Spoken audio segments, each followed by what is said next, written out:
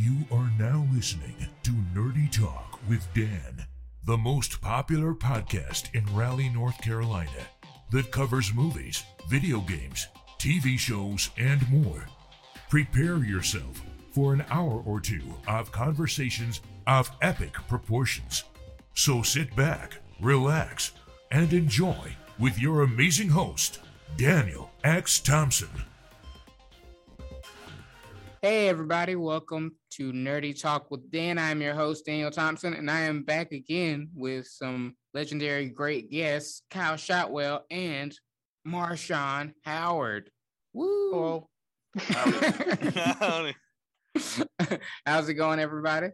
It's going. Oh my god, my camera's like freaking the fuck out. Dude, it's starting early now, man. He's having like, you know, like in the Spider-Verse like promotional stuff, that little like glitch thing that's happening. That's I feel exactly like what it looks like. I feel like it's like 8 or 9 different Marshawns are trying to break through the Zoom feed. We already have the multiverse like visiting us. Yeah. Before we even get started. I know. That's a good sign. That's a good sign. Despite the look on Marshawn's face. But anyway, I'm trying to fix it. Oh, okay. While you're doing that, let's just kind of jump in, shall we? Yeah, let's go ahead. Okay, so Spider-Man: No Way Home. First thoughts. What did everybody think about it? You can go first, Marshawn. I'm more interested in your opinion. I for one absolutely loved it. Like, I just didn't know why. Like, I've only seen it once, so subsequent viewings may vary, but there's a particular reason why I love it. And like, I keep seeing things about flaws, and I'm having a hard time figuring out what were flaws really, just because the movie flowed so well for me. Maybe like the intro was a little, like the first act is it's a little like, you know, typical stuff you'd come to expect from the first two movies, but there's a point where it just completely flips into a whole different thing. And yeah. I can appreciate, because of the second and third act, I can appreciate the first act. Yeah, I agree. Yeah, I agree. I'd say it's in my top 5 Marvel right now. Ooh. Okay. Either 4 or 5. I was thinking about it today. Either 4 or 5.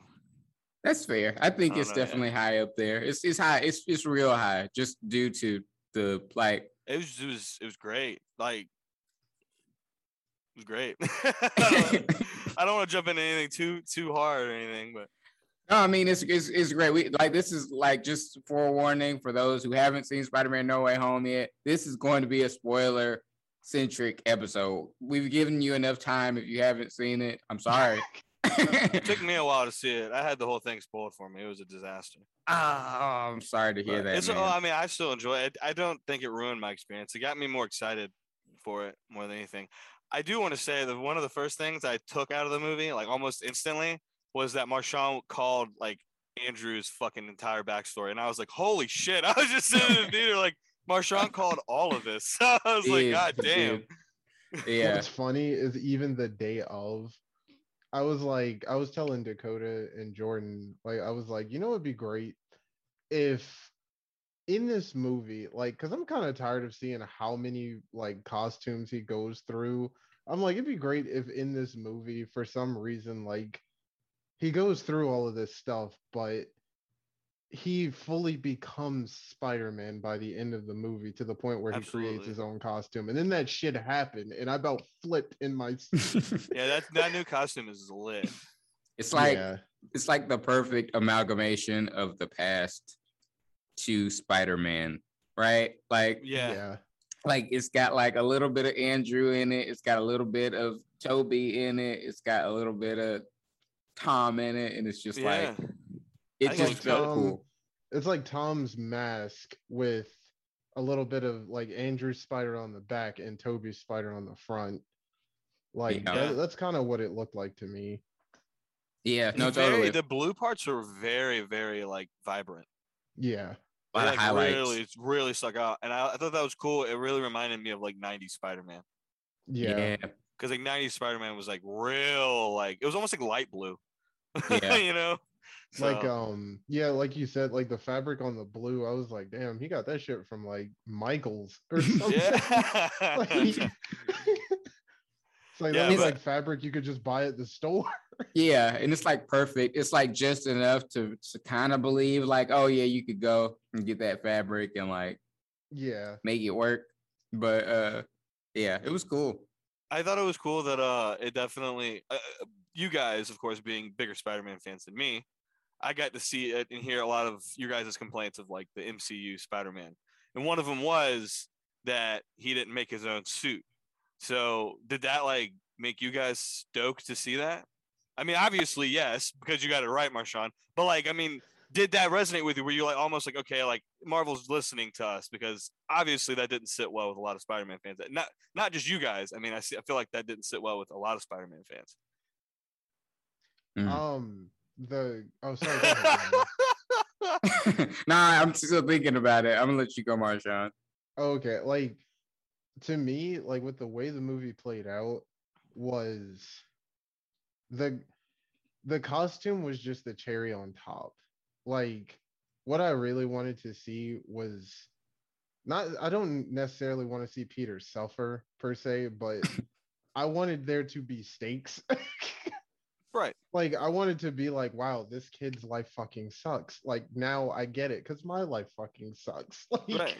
it it was something like more so just seeing how he puts things, he overcomes his own personal, like, I don't know, responsibility issues. Like he always puts things on other people, like I've noticed in the past two movies, but this is something that was 100% his fault and he owned it. Like Right. that, and the way that he owned it, like that's what made me love this movie so much. It was just seeing Peter like change into like the character that we know more so, Right. like the responsibility, the weight of the responsibility and everything. Like that's what did it for me. That's why I love it so much. I get that. Yeah, I definitely got that vibe for it. Like Tom felt more like Peter Parker ever than ever before, I guess is what I'm trying to say in this movie. Oh yeah, he definitely has the most. I think now out of the two other Spider-Man, I feel like he has the most. I don't want to say the most like guilt, but kind of like what you were saying, Marshawn, with like the responsibility, the weight of the responsibility. I feel like it's a little heavier on him, even though he hasn't. I mean, now that he has dealt with a death, like a serious death, like Aunt May being killed. We've seen it too, which I think Yeah. is a big deal. Yeah, and that kind of stays with you and changes you. And I know it's like picky of me to say, but I'm like, damn, I wish we had like 30 or 40 more minutes of the movie, but so we could really see him deal with the Aunt May thing. But that's just like, that's just like me wishing for more. That's just me being greedy. It's not really a nitpick. Right. But yeah, I feel like, yeah, he definitely by the end of it has all those weird neurotic, well, not woe is me, but like, I'm sad because it's my responsibility, and I'm just like, it's going to be fun to see him suffer in future movies now that we've seen him have all the cool tech in the first two films, and then, kind of just be degraded to this like costume where he just has to make it himself. And I'm sure he'll add some cool touches to them, with whatever he can find in a trash can. That's fair.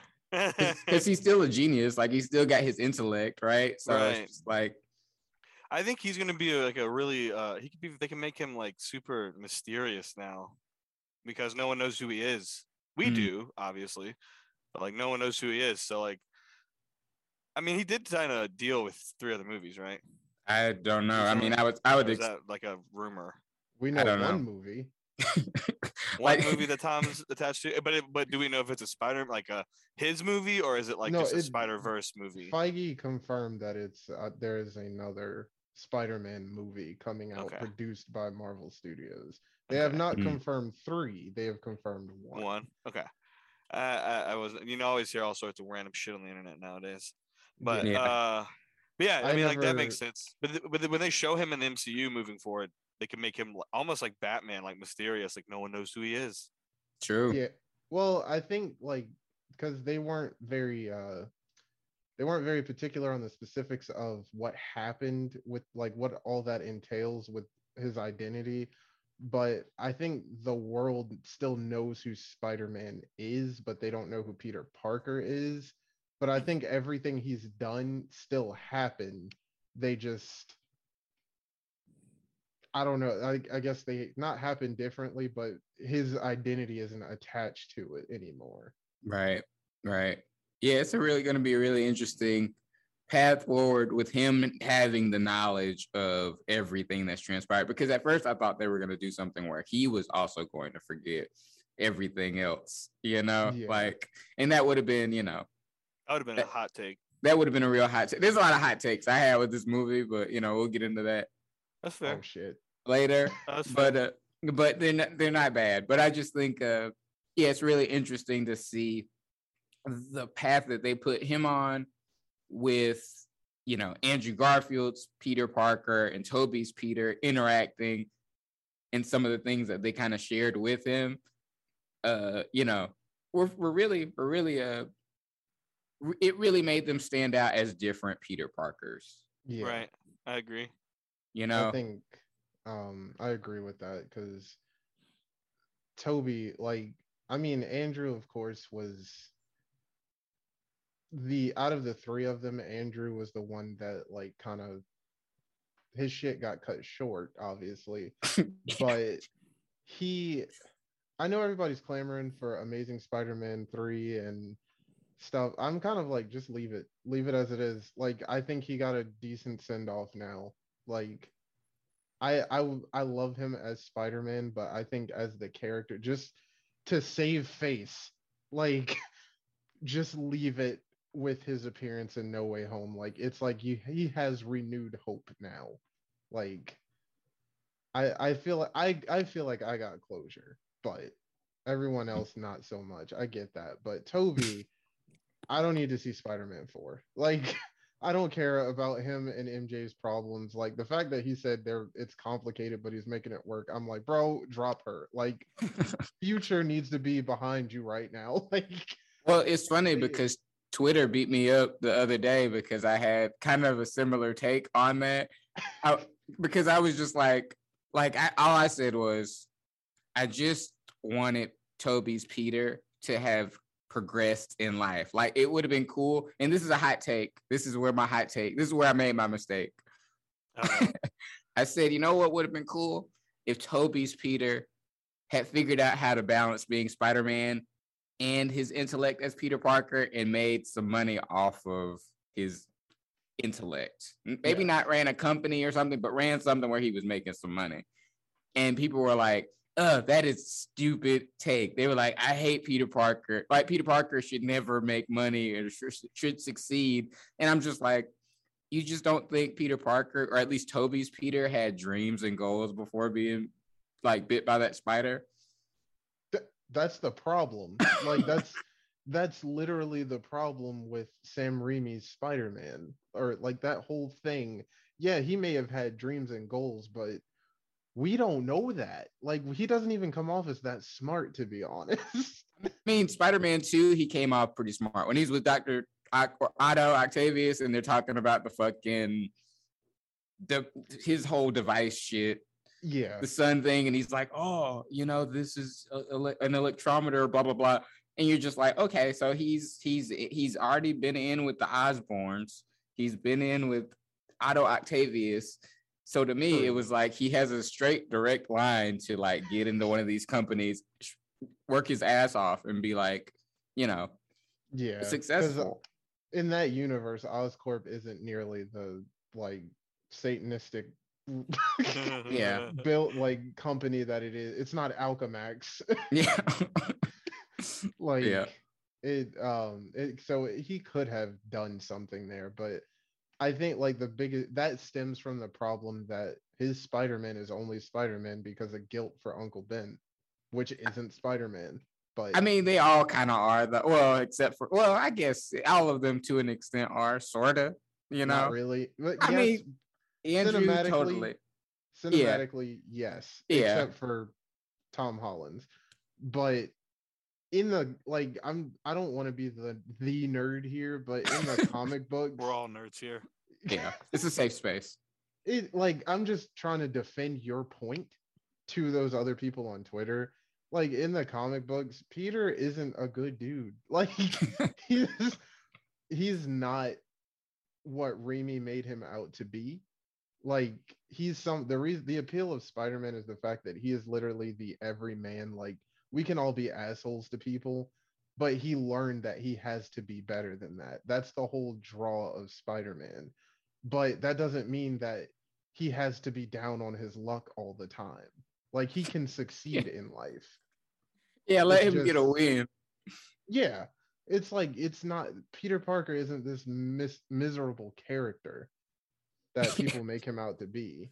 But. Yeah, that one person even was like, one person was like, what did they say? They said something fucking ridiculous. They were like, oh well, Peter Parker is just supposed to be like, he's just supposed to be like a loser, like at all times. He's just supposed to.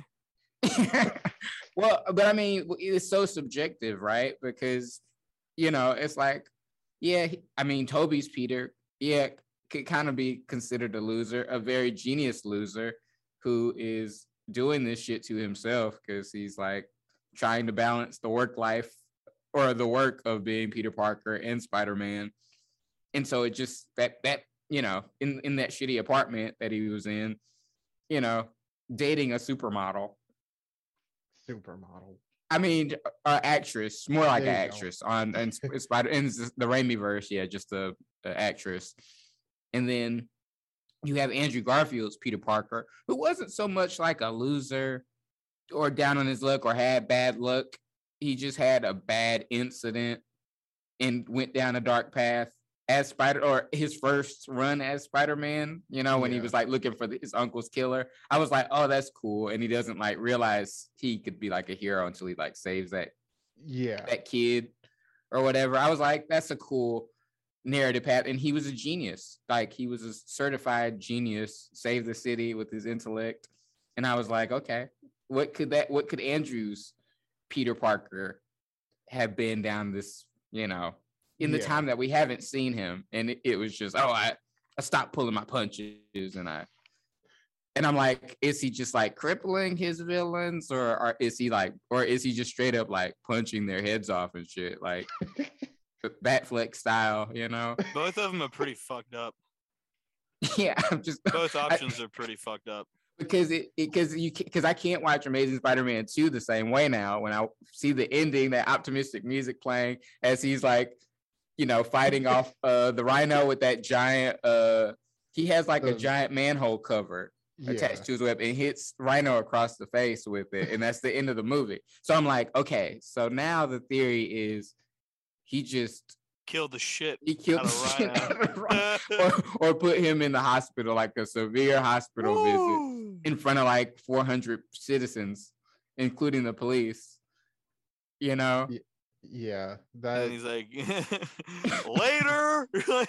Yeah, like he can't really, like, it's hard for me to envision him like joking after doing that, like after stopping pulling his punches, because then he just looks like this like bully, right? Well, I mean, he never said he beat the shit out of everybody. He just said he stopped pulling his punches. I just assumed that was for everybody. I thought his hands were. It could be, but it also could be like just maybe he had those nights. Maybe he just had one of those nights, and he was just like, you know what? Fuck this dude. He deserves it. Yeah, like putting people in like web cocoons and just smashing them across walls. Yeah, like putting them in an area like you have about like there's like eventually the spider netting's gonna collapse and you're not gonna be able to breathe in the next hour. I hope cops show up. Yeah, some shit like that. Something like any combo you can think of from the video games, any Spider-Man video game. That's probably what Stop Pulling Your Punches looks like. Yeah, he just was straight like MVC2 Spider-Man. Ultimate Spider on like everyone, bank robbers. He just ultimate spiders them. Just beats the shit out of them. Okay, did you guys think Oh, what were you saying, I was Marshawn? just gonna say, I just imagine it being like, instead of like, normal Spider-Man fight scenes, like if they filmed something like that, he hits somebody and there's extra wire work. Like that's all I think of as I stop pulling my punches. Like he Sounds just good. kicks them. Just yeah, I could totally see that. Because when I heard him say that, I was just like, oh, this is okay. We're going They had to down, make it interesting.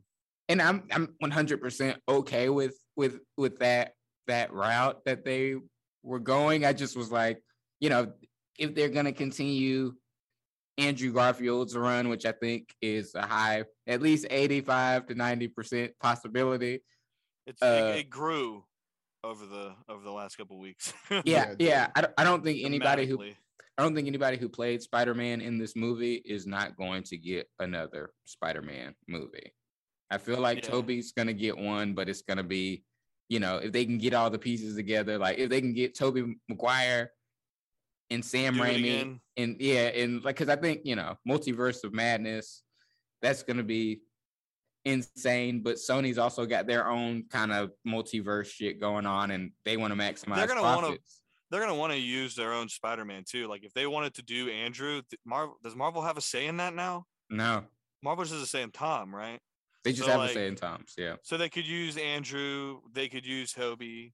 My understanding is Andrew's down, and Tobey was hesitant about doing this originally, but then after they pitched him his story, he was like, "Yeah, sure, that's fine."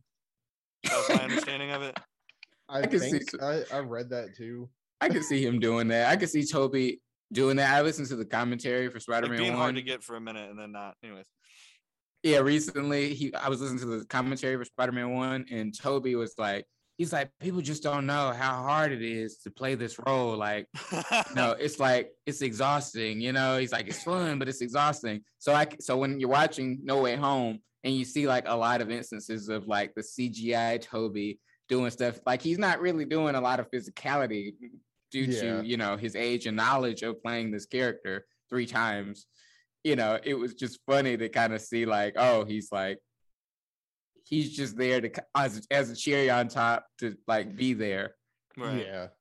And I'm glad that they weren't just there. They actually were kind of crucial to the plot. Absolutely. Because that was nice. Yeah, like fucking cameo. Jesus. Oh my God, we didn't even talk about Goblin.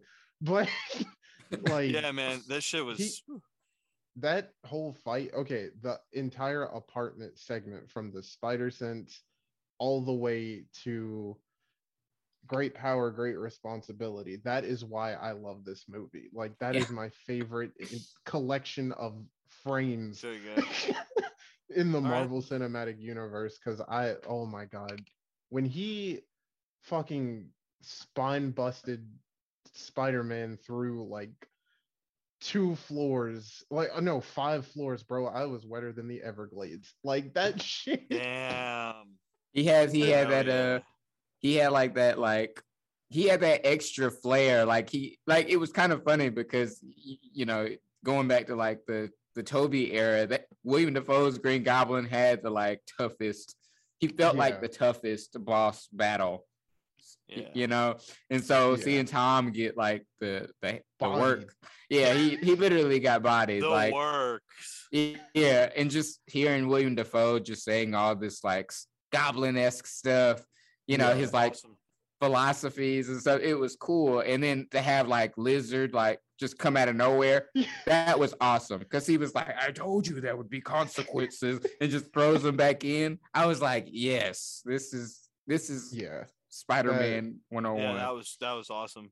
I think that like go ahead. No, you're good. We're on a scene you brought up, so you're good. I'm sorry. No, you're good, because I was gonna go off topic, so I want to finish that. Oh, like I don't know what it is. Like I think it was the fact that like he was doing this scene like without his mask, not Goblin but Peter. Like we could see Tom's face. Like we could tell that the suit wasn't CG. Like he was actually physically in that suit, and he's like wailing on Goblin's face and everything. Like the way that the shot, like the way the scene is shot and everything, like how dark and gritty that it looked. I was like, this is what like this is what I needed. Like what I wanted for I wanted to see like Tom's Spider-Man like have to do some adult shit. Like get his hands a little not dirty per se, but just fight somebody because he fought drones in the second movie. And then the first movie, he didn't even throw a punch. He kicked one person, and that's about it. But in all of the Avengers movies, like he was physically fighting people. And I wanted to see that out of his own movie. And I hope they take that up higher in his next movie. Like I want a one take Daredevil style Spider-Man scene. That would be That'd cool. be sick. That'd Speaking be really of that, cool. I actually Daniel knows about this, but I when I went to go see it, I got to the movie late. It wasn't my fault. I'm not gonna go into that. But I missed the first like 15 minutes, so I missed the whole Matt Murdock scene. So I literally bought a ticket to the next viewing, just watched that scene, and got up and left. I paid That for was two a great viewings, moment. but I've only seen it once or twice, I guess, as it is. But it was worth it. Even though it was only like a 2-minute scene, I was like, all right. I finally felt like after watching all this shit for so long, it paid off. And I was like, no one's going to rob that from me. I'm going to see Matt Murdock. Like, I want to see Charlie Cox, Matt Murdock on the big screen myself. You know what I mean? Like, I was like, I'll just wait for it to come out. Nah, that's not good. That's not good enough. I was like, I watched all this Marvel shit up to this point, and I guess we got a nod in Endgame to Agent Carter. But we finally got a nod to the Netflix series, which I fucking love, all of them. So it's like, I know they're not bringing all of them back quite yet. I mean, they might, but we don't know that. We just know Daredevil, but that was enough for me. And I know the Hawkeye thing. I haven't seen Hawkeye yet, okay? But I know the thing in Hawkeye too, which also sounds awesome, but which just gets me more excited. But that just made me want to go back to the theater to see that one scene, was to know that it was going to pay off even in Hawkeye a little too. And I was like, fuck, I gotta go back. Yeah, I sat cool. all the way in the back by myself, right beside the door, so I didn't bother anyone when I left. Damn. I mean, it was a cool introduction. It was like what DC fans had hoped for in like BVS, like seeing like what's his name, Stephen Amell show up as Oliver Queen, not in costume, but just show up, and then people would have been like, "Oh!" At that time, it would have been sick. But dude, that was and I hate that I got that and Toby and Andrew. I got all that spoiled for me before the movie even came out. Thanks, YouTube. Your fucking stupid ass recommended section. Here's you can cut that out if you want. No, it's fine, because that is something that is going to be a problem going forward as fans of these movies and stuff, that now there's like scoopers that want to spoil every fucking little thing about movies coming out. And it's like, dude, like, we're supposed to just enjoy not knowing what's going to happen. Marvel did such a good job not teasing it for once. I mean, they teased it, but not like in a teaser. Yeah. You know? Yeah. It just sucked. I was like, God damn it. Because all the signs were there, right? They were like, oh, Alfred Molina's coming back as Doc Ock. William Dafoe's coming back as Green Goblin. And then Jamie Foxx as Electro. Like, in your brain, you like had to kind of consider like, oh shit, maybe like Toby and Andrew are coming back. And that was all they had to do. And then you, of course, you had the leaks too. And then that leaks just stirred up even a little more drama. Cause then like what Andrew went on some late night show and was like, yeah, it's Photoshop. It's not me. And it was like, huh. And then you went to see the movie. And I remember in the movie when they're on the Statue of Liberty, I'm like, that's that exact fucking frame right there. I was like, you're a good liar, dude. I was like, yeah, I'd be tripping for a minute. Yeah, like that is a growing problem, because even for video games, like as soon as a game comes out, the spoilers are all up in YouTube and everything, and it's like, come on. Yeah, I know, man. Sucks. I was going into it without thinking they were in the movie, hoping they were, but I didn't want to bet any chips on it that they were. So it was a pleasant, like, it was a surprise, but then it wasn't, because I made the mistake of listening to the soundtrack. You're right. You heard the cues. Yeah. Oh, no. Yeah, I heard Andrew's theme, and then it turned into Toby's Responsibility theme. And then I was like, nah, they in there. It's Only totally happening. you guys are the only two dudes that I would know to have a fucking soundtrack spoil a movie. Yeah. I'm sure other people would too, and that's awesome, by the way. Yeah. The only other time that that's happened to me for was Man of Steel, just because I listened to that track "If You Love These People" before the movie came out, and then like the way the music was crescendoing and building up, I was like, oh, he did. Or what about when we listened to BVS, the like Batman vs Superman track, and it was like I think it was when Superman is like about to die or some shit, Yeah. and it was like a sad version of the music. His theme song. We were like, oh, he's gonna fucking die. They're gonna kill him, you know. But yeah, that was cool. Yeah, it's like if you They're really gonna like kill him. pick up on music cues, you kind of know what's happening in a scene before you even see it. I imagine, Yeah. especially for you guys, since you guys are, professionals in that kind of work. You are, quote shut unquote. We all are, because we all have bachelor's degrees in it. Technically, That is true. That is true. Yeah. legally speaking, we're professionals, but I'm not. I'm I to mean- speak for myself here. I'm not. I mean, I'm not, but I mean- I think you guys are. That's just me. Well, thank you. I But yeah, appreciate it's just I don't know. It was just it was interesting though going into that movie, especially after all of our conversations too. yeah, Like I said, just picking out like the thing with Andrew and Marshawn, and just watching the whole movie was great because I could just think of not only us recording this, but break room conversations. Because I mean, at this point, like anything could fucking happen, yeah, right. I mean, I'll be honest. I feel like almost anything, maybe not everything, but almost anything can happen at this point. So unfortunately, I think you guys are gonna get that Andrew movie or him in a movie. It's okay. It's like I don't like. I'd be okay with it if I wasn't so sure that they'd find a way to fuck it up. Right. Like it's because it's so perfect. Like I was so happy seeing him on screen at least one more time. If that was the last time, I'd be absolutely fine with it. Was it but- nice to have a Christmas morning in this year? Technically, when you saw Andrew come through that portal. Yeah, that as soon I was sick like as fuck. I was so happy. Like I was like, 'cause so I feel- bummed that I saw it late and I got no reactions. Like in my theater, it was a small town. I got no reactions, and I was damn. like, "Fuck!" And so I basically imagine you guys in my head. Oh, I was like, I 'cause went- again, I already had it spoiled for me, so I was like, I want to be excited too, Mhm. So I just thought about my homies and how excited they'd be, and I was like, yo, I know they tripping. I mean, I know Bro, they've like- seen it already, but like, they're tripping in this scene for sure. fucking when so it was two instances like of the hypest parts for us, but Jordan fucking like literally jumped out of his seat when he saw Charlie Cox because he didn't know, like he had no idea Yes. that was even like a rumor swirling or anything. Mm. So he That must didn't have felt know, good. but me and him both like reacted as soon as Electro, like his theme started playing for a split second. We were like,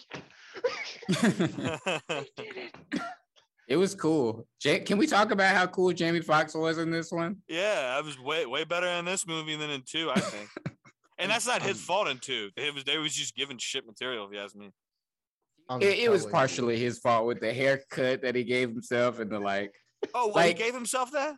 Well, yeah, because most actors, most like really good actors want to disappear into their roles, and he was trying to do I didn't that know shit. he did that. I Yeah, didn't know he he was- did that. Okay. He was on that shit, and that kind of fucked it up. Like but in this one, it was cool that they like kind of acknowledged it. He was like, "Oh, I look way better here," yeah. Yeah. Electro, I think I mentioned last time, Electro is my favorite Spider-Man villain. So he was Nice.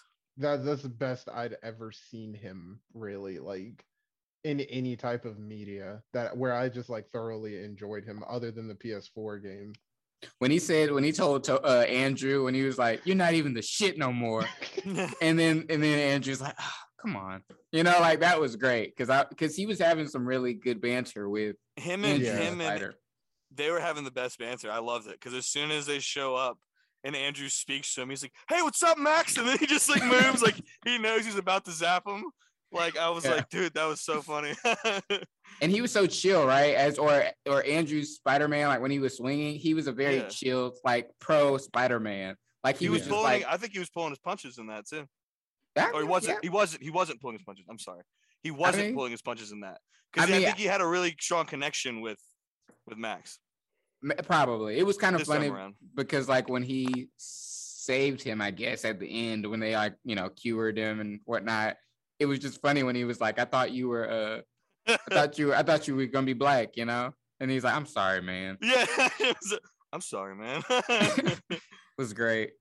Yeah, that was and the arc reactor thing. Did that turn you guys off to him having the arc reactor as his main power source, or were you like, that's kind of cool? Like, I was like, I didn't mind it. It wasn't really even his main power source or anything. He was just using it to be more more powerful. It's like that's something Electro would do. So okay, I had no clue.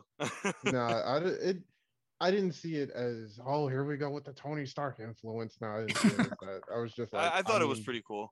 Yeah, it was that, and then something really cool was Octavius holding the arc reactor and saying his line again, because that's literally the technology he was trying to make. Right. Yeah, that was sick. Power of the sun. Awesome. In the palm of your hand. But it would have been, and this is where I get gripey, but this is just for fan service in general, right? It would have been cool to see the Green Goblin, cause some more collateral damage. Like if he had ramped up the chaos a little bit, but there was too much going on in the movie for them to do that, obviously. Yeah. But it would have been cool because like in Spider-Man 1 when he's got like the kids on the I don't fucking know what that shit's called. Yeah, thank you. And he's got MJ on one side, and he's like, we are who we choose to be. Choose. It would have been cool if like he had kind of tried to give Tom that same ultimatum, but Andrew and Toby were like, he doesn't have to. Yeah. Yeah. Would have been like, oh, and and played up more of the Toby Spider-Man and Green Goblin dynamic a little bit more. They didn't even talk. And I was like, damn it, that would have been so cool. Because like when he got stabbed by Green Goblin, I was like, that was the only time where I was like, I call bullshit on that because Spider Sense, right? Spider Sense. Yeah. It would have came in. Go ahead. Yeah, his Spider Sense would have activated, and he would have just like done some cool Spider-Man shit and avoided it. Because my girlfriend Jay was like, as soon as he got stabbed, she was like, "Oh, y'all doing too much." Yeah. Yeah, like there was no real reason to stab him, Yeah. Like again, like I said in the last podcast, if you were gonna try to harm him, take his leg. I would have been cool with that. If he tried to do the flip again, if he tried to do that backflip from the first movie, but like just got caught slipping, I would have been like, okay, cool, call back. And people want to see the whole Mayday Parker, Spider-Girl thing now. People are starting to talk like that, and I'm like, well, I can't really visualize it with Toby's Peter Parker quite yet. So I would rather see like a Spider-Man Reign type of thing with Toby, maybe. Maybe. I don't know. I don't want to see shit with Toby, but you're just done with Toby. I'm done. Like just because like I was going through those games again. I was streaming all the Spider-Man games, and I got to Spider-Man 2, and I was talking with some of the people in chat. I was like, there's no way Toby is pulling Black Cat. There's absolutely no fucking way his Spider-Man is pulling Black Cat. just because Toby's just random, or his energy isn't there. He's so blah. If he was a spice, he'd be flour. Like he's fucking boring. He was a spice, he'd be flour. Damn, that's painful right there. It's painful. You know what I mean though. Like he has no personality. Like No Way Home is the most personality I've seen Toby have as Spider-Man. Out of breath. That is the most personality I have seen him like with as Spider-Man. I don't know, man. Have you seen those Bully Maguire memes on YouTube? They're great. They're amazing. Yeah, the continuity was like, or some of the continuity, I was surprised that they like were kind of off a little bit. Like with what? like some of their backstories, like when I think Ned was asking him, did he have a best friend in his universe, and he was like, I did, and he tried to kill me, or he said, yeah, he tried to kill me, but he died in my arms. Yeah, it's real fucked up. And then Andrew's like, dude. and then like, because like I was like, that's probably not the right order of events, right? Like Harry did try to kill Peter, but then he helped him out, at the end of 3, and then he got stabbed and killed. He skipped the redemption arc. He just didn't mention that. And then when he was retelling the story about his Uncle Ben's killer and stuff, he's like, yeah, I hunted the man down and I got what I wanted, but I'm like, you're kind of missing an extra step there, right? Because I'm like, you thought you killed your uncle's killer, but it turns out that the guy was still alive. I found him, tried to kill him too. Well, he kind of stepped around that because it's easy to forget, but I watched it on YouTube, like obviously bootleg, but anyway. He says, I tried to hunt down the man I thought killed Uncle Ben, and I got what I wanted. Not that he killed him, but that the man fell, so it was the same result that he wanted. But yeah, that's all he said. So it's just an easy to miss part where he said thought he killed Uncle Ben. That part went right over my head, probably because I was just nerdgasming over the sight of just seeing fucking Toby and Andrew hunched over in Spider-Man position talking to fucking Tom Holland. That whole scene was my favorite scene in the movie. That was a cool scene. That whole because it is like, I'm not a Spider-Man fan, so I wasn't really necessarily looking at it like, I mean, I like Spider-Man obviously, but I'm not. It's not like Dragon Ball Z back then. You know what I mean? Right. Like that is. It's not like it's for you guys. So like when that scene happened, I remember like I enjoyed it a lot as thinking about an opportunity where you get to speak to your future selves and the fuck ups they had at a moment in time where you're about to make a decision that could be a possible fuck up that they made or similar to or as bad. And I thought that was so sick seeing like I thought, I'd love to write that kind of story myself, but thinking about like a 18-year-old me getting advice from like my 30-year-old self now, almost 30-year-old self now, and then like a 40-something-year-old version, that's just like, just thinking about that being real it's really cool. I don't know. It's just really, I can't think of the right word for it.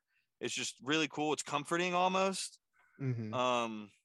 Yeah, I don't know. I just thought that was really cool. And I've been thinking about like writing a story like that. So seeing that on screen was like, I don't know, it's cool. It's inspiring, I guess. It was very inspirational. What do you guys think about like the Best Picture nominations that they're trying to push this movie for? What are they? Like for the Oscars, they're like actually going for your consideration, really? Best Picture. Interesting. I'm gonna be honest. I'm gonna be real with you. Fuck the Academy. Like,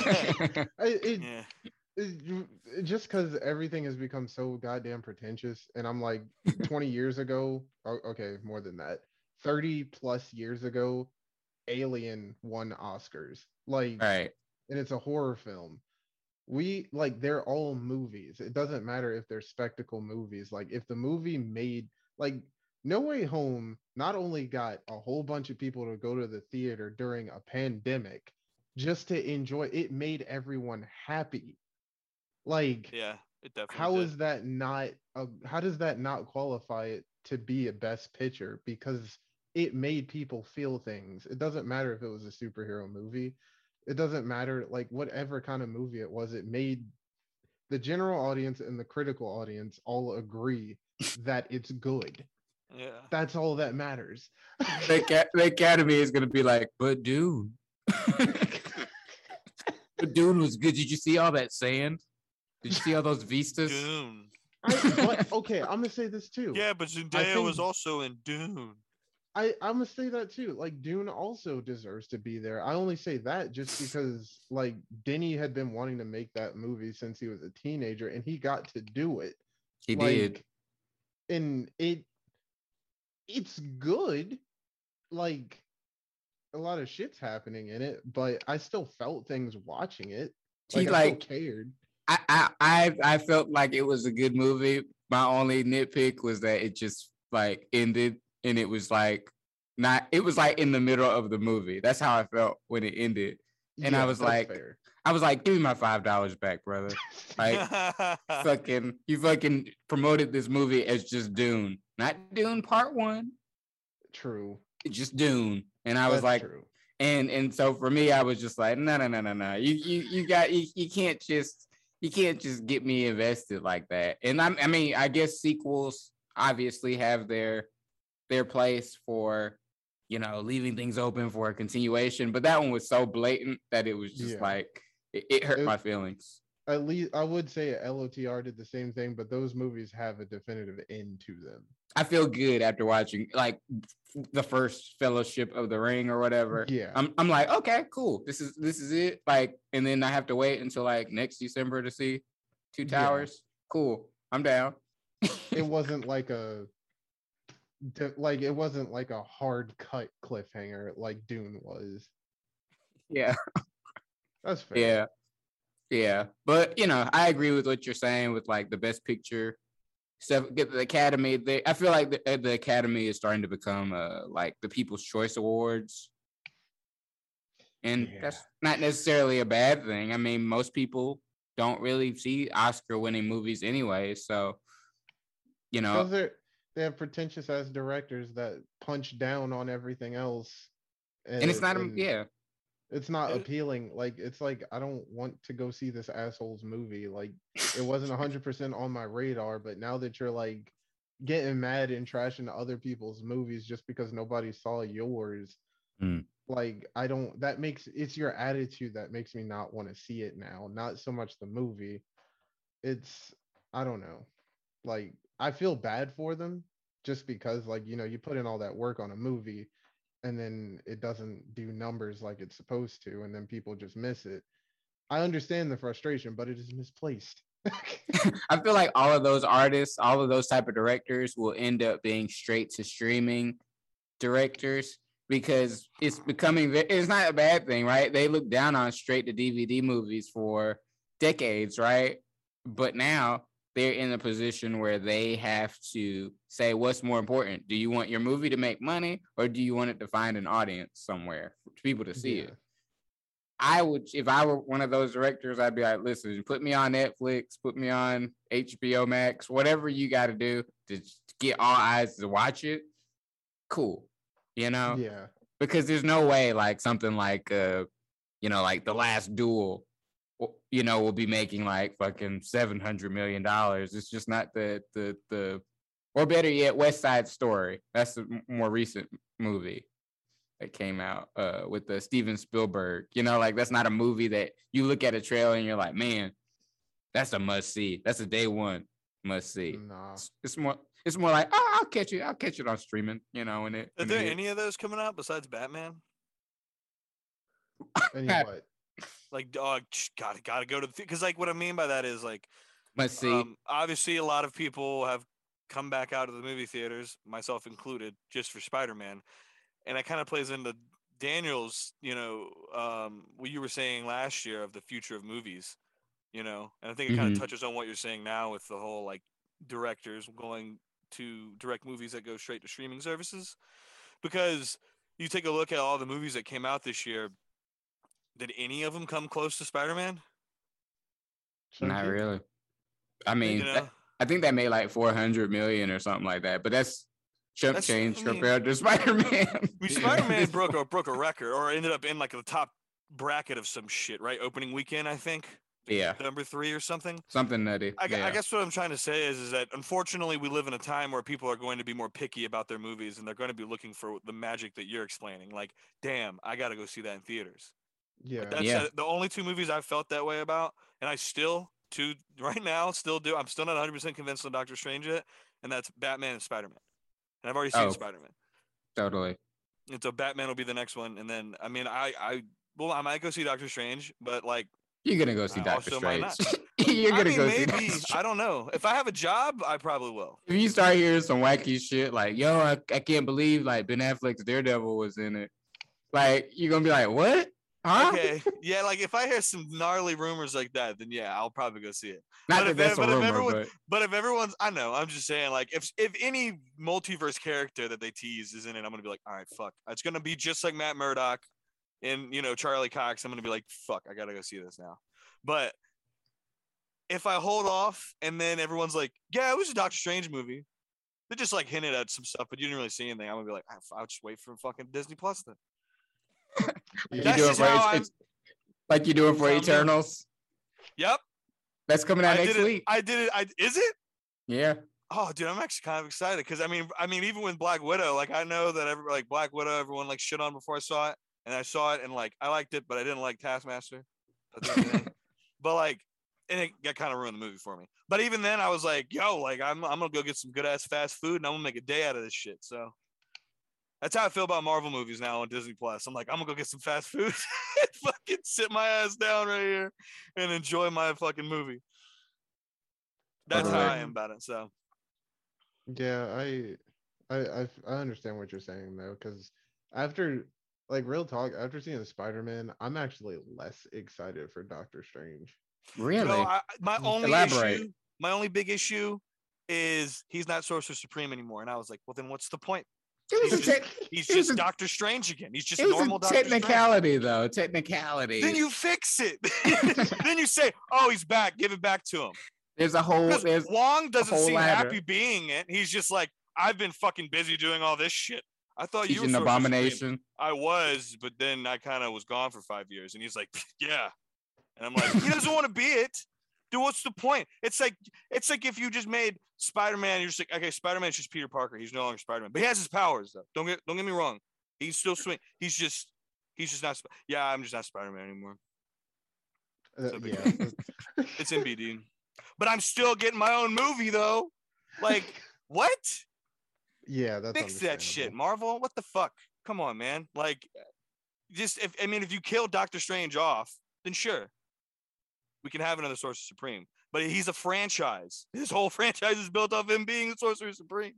It's all like we did watch a whole movie of him becoming Sorcerer Supreme. Oh my god, yes! And then having to retread on this. It's like, here's why I'm the Sorcerer Supreme. Like, that's what the sequel should be, but that's what Infinity War was. Like, here's why I'm Sorcerer Supreme. Good point. Now, back to multiverse, it's like, him fixing all this is going to make him Sorcerer Supreme again, and it's like we weren't there to see what it was like without you being that. So that's fair. That's fair. Like, I get what you're saying though. Yeah, it's just it was just a turn off to me. But that's like my only, and the only reason it's a turn off is because of the one other problem I said these Spider-Man movies have. Fucking mentors. I don't give a shit. Like, I understand we have to understand how they got there, but you could have cut out so much of that Doctor Strange shit and put in all the shit that Daniel was talking about earlier, and it would have been, it's still great, but it would have been so sick. It would have been even like another cherry on top. Here's two. Strange is the only catalyst we would have had to get Toby and Andrew in it. Right, so. and I know that's why they added it. It wouldn't make sense for him not to be there. But I'm just saying, like, as a movie standpoint, I think it's supposed to be more of a love letter to Spider-Man fans than just an MCU thing. Because it's the multiverse, but we don't fucking see any other Marvel character from the multiverse besides Spider-Man characters. So I understand that he's the catalyst and like the trigger that started it all, and that's why he's there. So it makes sense. But it would have been cool to like cut maybe some of that out and done some of the things that you guys have been talking about. That sounds more exciting than him having banter with, the Scooby and the gang, like, they could have cut that banner down a little more. That's all I'm saying. Okay, anyways, here's something I'm going to run past. I'm sorry. I got triggered. Oh, you're good. Marshawn, Multiverse of Madness, what did you... why are you less excited for I completely fucking interrupted you because I got triggered. Oh, no, dude, you're fine. I'm just less excited for it just because I'm like... This... With Spider-Man, it's like that part of the multiverse stuff, like that's what I cared about the most is Spider-Man. I'm not like a huge Doctor Strange fan, and I know Multiverse of Madness could include a lot of other things, but beyond all of that, I was expecting Strange to be like, I wasn't expecting him to be so willing, like to Yeah, help he just like did it. Peter. Yeah, like I was expecting Strange coming on, like I was expecting him to carry the weight that this motherfucker got Tony Stark killed. Like He him is so carrying that. irresponsible. Yeah, like him just kind of like, I don't know, sitting there in the sanctum all alone or some shit like that, just like brooding about this whole thing, like about like in game, about everything that just happened. And I was hoping Multiverse of Madness would be kind of him coming to terms with that, like with the weight he had to carry, like no being the only person who knew, what the end game was, and that he knew Tony Stark had to die. Like how much, like that part of being Sorcerer Supreme, being like knowing all, like some kind of existential crisis. That's what I was hoping the movie would be, but now it just seems like it's going to be more of a spectacle kind of thing. My whole thing is the fact that like in Endgame, what's her name? Doctor Strange's mentor. Oh, the ancient one. The ancient one. She says to Banner that, Strange is supposed to be the best of us. And then he just willingly does this shit in Spider-Man. And I'm like, I get it. It's for the narrative. But I was just like, that makes no sense. I mean, I think it's like one of those things where it's like he has to learn to stop playing with things that are considered easy fixes, like, because I feel like that should have been something he learned in the first Doctor Strange with the Time Stone, right? But he ended up bending the rules to the point where it worked. Everything had a happy ending for everybody. So he was, Maybe he do it again. I could see that could start to become like an addiction, like almost like, I don't know if you guys are Buffy fans, but there was like this long arc with this character called Willow who was like into like sort like witchcraft and stuff like that. And it started off very cute. She was having these cool powers, and it was becoming so easy for her that she wasn't able to see down the line, like, oh shit, I'm really like abusing the fuck out of these skills. And it just made her, it almost made her a bad guy, right? Mm-hmm. So it could be cool if in like Multiverse of Madness, like someone is legitimately confronting him with something that he did and has continued to do, and it's like, you fucked with the Time Stone more than once. You risked everybody, or you risked what, I don't know, half the universe to hopefully get an outcome, And then 3, you just like played with everyone's memories more than once because he did it at a party and made people forget. So, now he's doing this shit with Peter, and it's gone off the rails. So it like even though it was Peter's fault, it technically like wasn't all his fault. No, I feel like it's more Doctor Strange's fault because he agreed to do it. Yeah. And whenever he's like, hey, can you just add? Okay, fine. I'm like, you can stop adding, right? You can do that. Yeah. Like at any point, you can stop adding people to the spell. So would it be cool? And this is just a hot take. I'm probably wrong on this, and this probably won't happen. But how cool would it be if in Multiverse of Madness, the Doctor Strange we know has to die, and the alternate reality version gets his opportunity to redeem himself? Well, then that completely ruins the character that you just built up. No, but what if they become the one? Like, what if they just have to merge or some shit? If they merged, that would be cool. Like some Dragon Ball shit. That would because wasn't that other Doctor Strange? Wasn't he trying to absorb another universe's Doctor Strange? I can't remember from the What If episodes. In What If, yeah, he had like accumulated so much skills that he was like, I'm just gonna go after like myself. I can't even remember how that episode ended, to be honest with you. Even though it was one of my more favorite ones, I don't. He ended up in like a pocket universe. Like, I remember that because he was. I thought he was trying to save like his girlfriend or whatever from something. I thought that's what he was doing, but I could be wrong. He was, and then he finally got her back, and then it started to peel reality, and then he got stuck. Yeah. Gotcha. Okay. Yeah. No, that makes sense. Yeah. I'm remembering now. Yeah, more than likely that won't happen. That evil Strange will just show up and do some type of like shifty stuff until he finds an opportunity to fuck them over. Maybe. I mean, there's a couple things I I don't think that they'll do that I'd like them to do, because I feel like this movie should be more crazy on the multiverse scale than Spider-Man was. It's like if Spider-Man was just Spider-Man. Yeah. Yeah, It would have been it way was just cooler to see bringing- like other shit from, like you were saying, Ben Affleck's Daredevil. Not necessarily that one necessarily, but you know. Well, I mean, what else could it be? X-Men? We see some. Okay, and I have heard the X-Men rumors. I have it. Yeah. And I've would seen be some cool. stuff with Professor Xavier. So doubtful. That would be pretty funny. If that happens, yes, I will go to the theater. Absolutely. I mean, very doubtful of that. I am too, Marshall. I am too. I'm trying to think of all the stuff Sam Raimi would be attracted to. You know, like as a Marvel fan himself, like I could see some type of cameo with like Ghost Rider, not necessarily like the I've Ghost seen Rider. some Ghost Rider stuff floating around. I think it's rumors though. Like not necessarily like the full regalia Ghost Rider with the jacket and the motorcycle shit, but like the spirit of vengeance itself. Like that would be cool to see Strange come across that or do something that releases it. Yeah, You know, that would be cool. But I don't know, just something that feels like very Sam Raimi-ish, you know. It's supposed to be a horror movie, like, or kind of lightly a horror movie, right? It was until when Scott Derrickson was a part of it. It was pretty much a horror movie. So now it's a horror movie? Now it's a Sam Raimi movie. Okay. I wonder what he had planned. I think probably like in 10, 15 years, we'll hear Scott Derrickson's take and be like, damn, that would have been cool, but risky. I think his villain would have been Nightmare. I think that's what he said. And it was, I think that was before it was called the Multiverse of Madness. But anyway, yeah, Jesus, I forgot Baron Mordo was in the movie.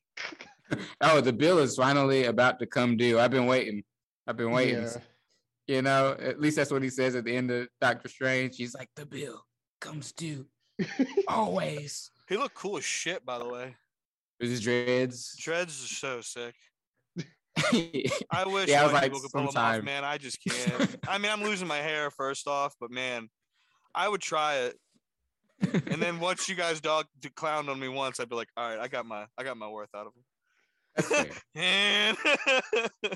Yeah, I'm curious to see where he fits in all of this, right? Because like, is he just trying to or is he just trying to get Doctor Strange, you know, out the game, you know, and just balance everything, or is he just more of a chaotic thing? But that's besides the point. Back to Spider-Man. I'm sorry, we kind of jumped into Doctor Strange because Doctor Strange just went.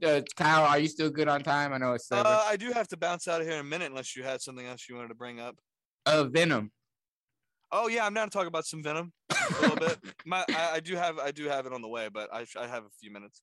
Yeah, Venom in the after credits scene, or one of the after credit scenes, showing up and just like chilling at that bar, trying to figure out what's going on in the world, was pretty funny. Made me want to watch the Venom movies. I've still never seen them. Yeah, you're good. Well, now we know. Well, now now we can live happy knowing that there is an Eddie Brock in the MCU somewhere that we haven't seen that could be played by Tom Hardy or someone else. Like it's for sure. Come on. I'm saying like, because they may go a different route. Like I've noticed lately, there's been a trend of making hairy Venom. I have seen that too, and I don't want to see that either. I don't want to see. But I don't want to see that. Like, also, I had an idea for casting for MCU's Eddie Brock. Who? I don't fucking know how to pronounce his name, but I think it's Darce Montgomery. That dude. Oh, Dacre Montgomery. Yeah, I always say Dacre, but that's probably Doc. But I'm sure it's Dacre, some shit like that. Something. Yeah, him. I was thinking about it. I was thinking about him as a Billy in Stranger Things. I was like, yeah, he could play a complete dick. Like, he's got a douchey face, but yeah, I would see him as Eddie Brock. I could see that. I want to get like a legitimate like bodybuilder size actor playing Eddie Brock. I want somebody to tower over Tom Holland.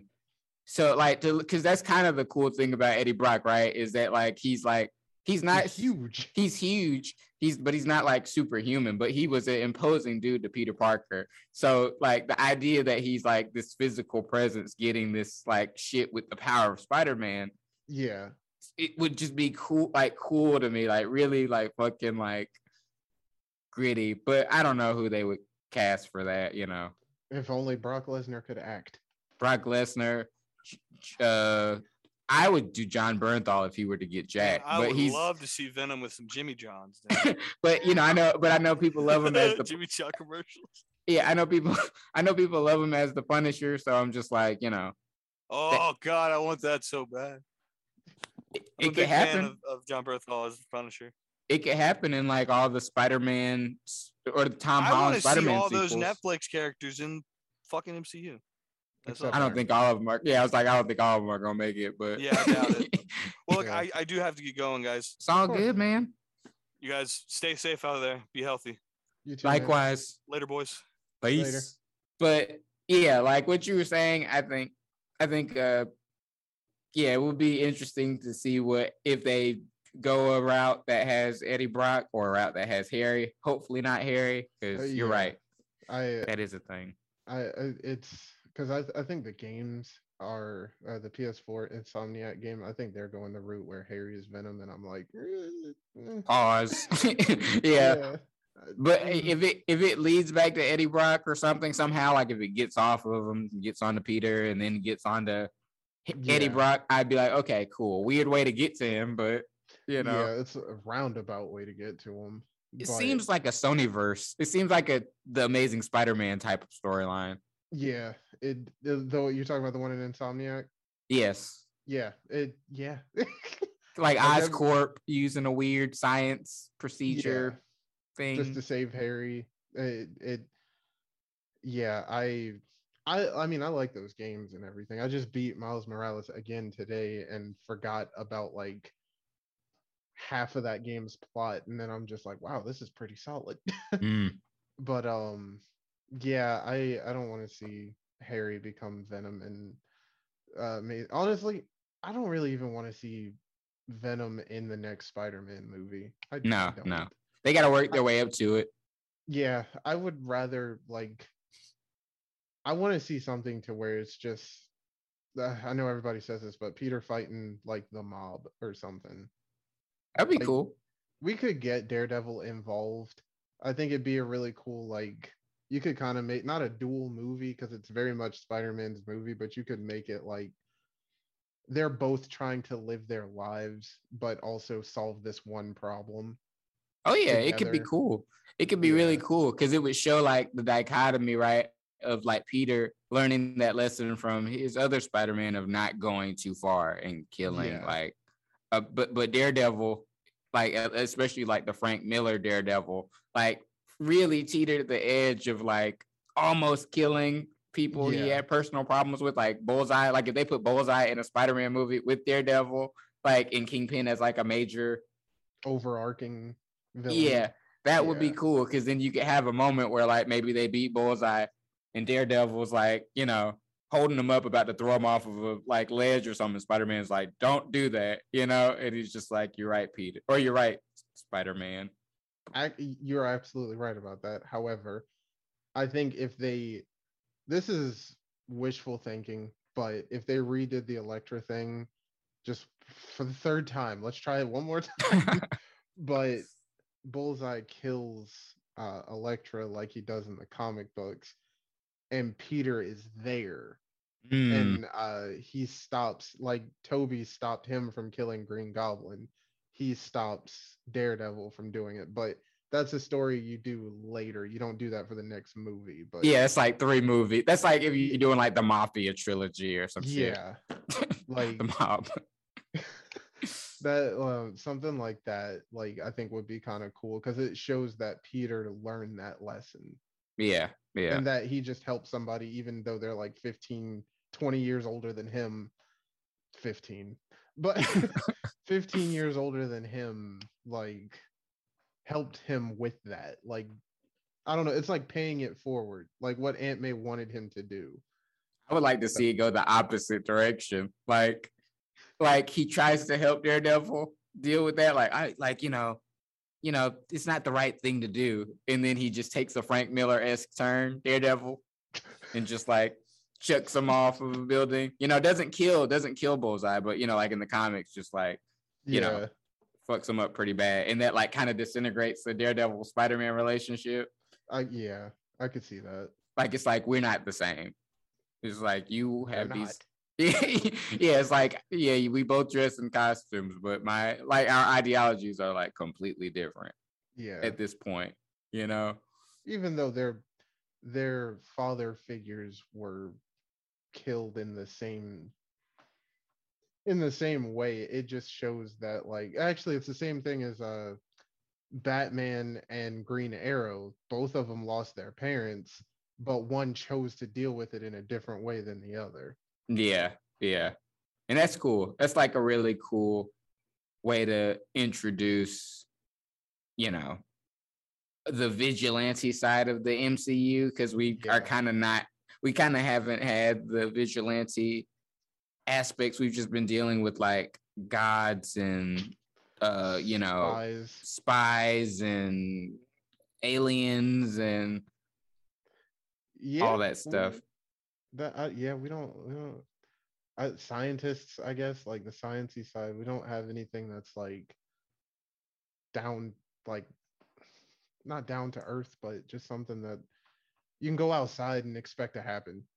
Yeah, like I would love to see like years down the line, like a Tom Holland movie where he's like he's got the Spider-Man lifestyle balance, but I would like to see it with an aesthetic of like Taxi Driver or some shit, just really scummy, just really scummy New York vibes.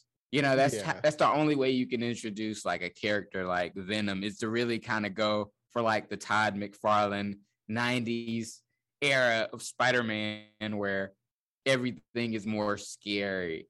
Yeah, I agree. It's grimier. It's like New York turned into Gotham partially. Yeah, like you think of some of these characters, right? Like the lizard technically should be more frightening than he's been portrayed, right? It's like a dude that tries to cure his arm and turns into this lizard brain lizard, right? In the sewers, and he's got to go into the fucking sewers to get him and shit. Like that could be really scary and cool.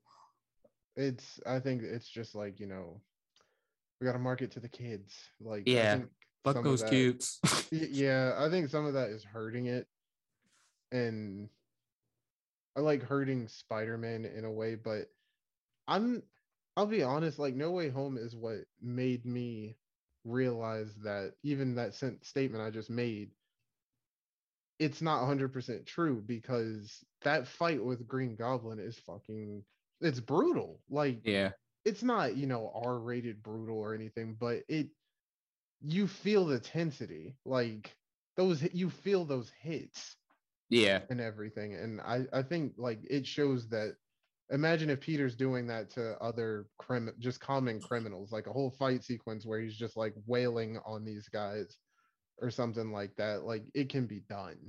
Yeah, like I would love to see. Like you're completely 100% right.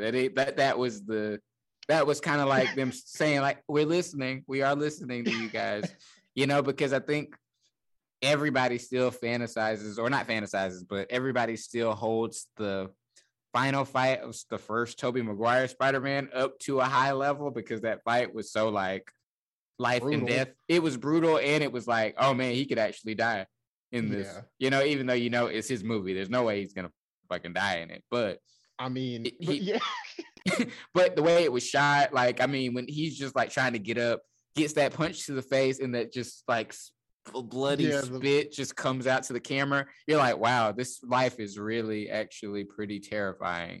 That he's gone down. And that's what I kind of felt in No Way Home, when he's just like getting jumped by these supervillains that he took all at once to an apartment, which I thought was kind of stupid. I was like, I would have taken them one at a time. Like Batman says in Justice League, save one person. Just keep going. Well, I think it would have been smart to take Octavius with him, just because take Octavius and one other. Yeah. Like each time, just because once he, you know, got like once he fixed the inhibitor chip, bro, Doc Ock was like a real one. Like Yeah. Yeah. he was a friend. He was a I true felt friend. I felt safe. Like Those tentacles, yeah, they weren't fucking giving him gobbledygook. yeah, it I mean, I can understand some people's complaints that it backpedals on Otto's character development to where he overcame them himself. But I'm like, bro, we don't give a fuck about that. We saw it. Like we're taking into knowledge that he doesn't have that right now. He didn't have that talk with Peter to get control. Let's just fix we know the inhibitor chip was the problem. Fix it and then let's just get on with the plot. We don't care that it retreaded on this. Like Just let it ooh, go. Just let yeah, it go. Yeah. that's a common complaint that I've been seeing on YouTube essays and things like that. I'm like, can y'all just Really? let that shit go? Yeah, that's a common thing. Like I they're like, haven't watched oh, any of those.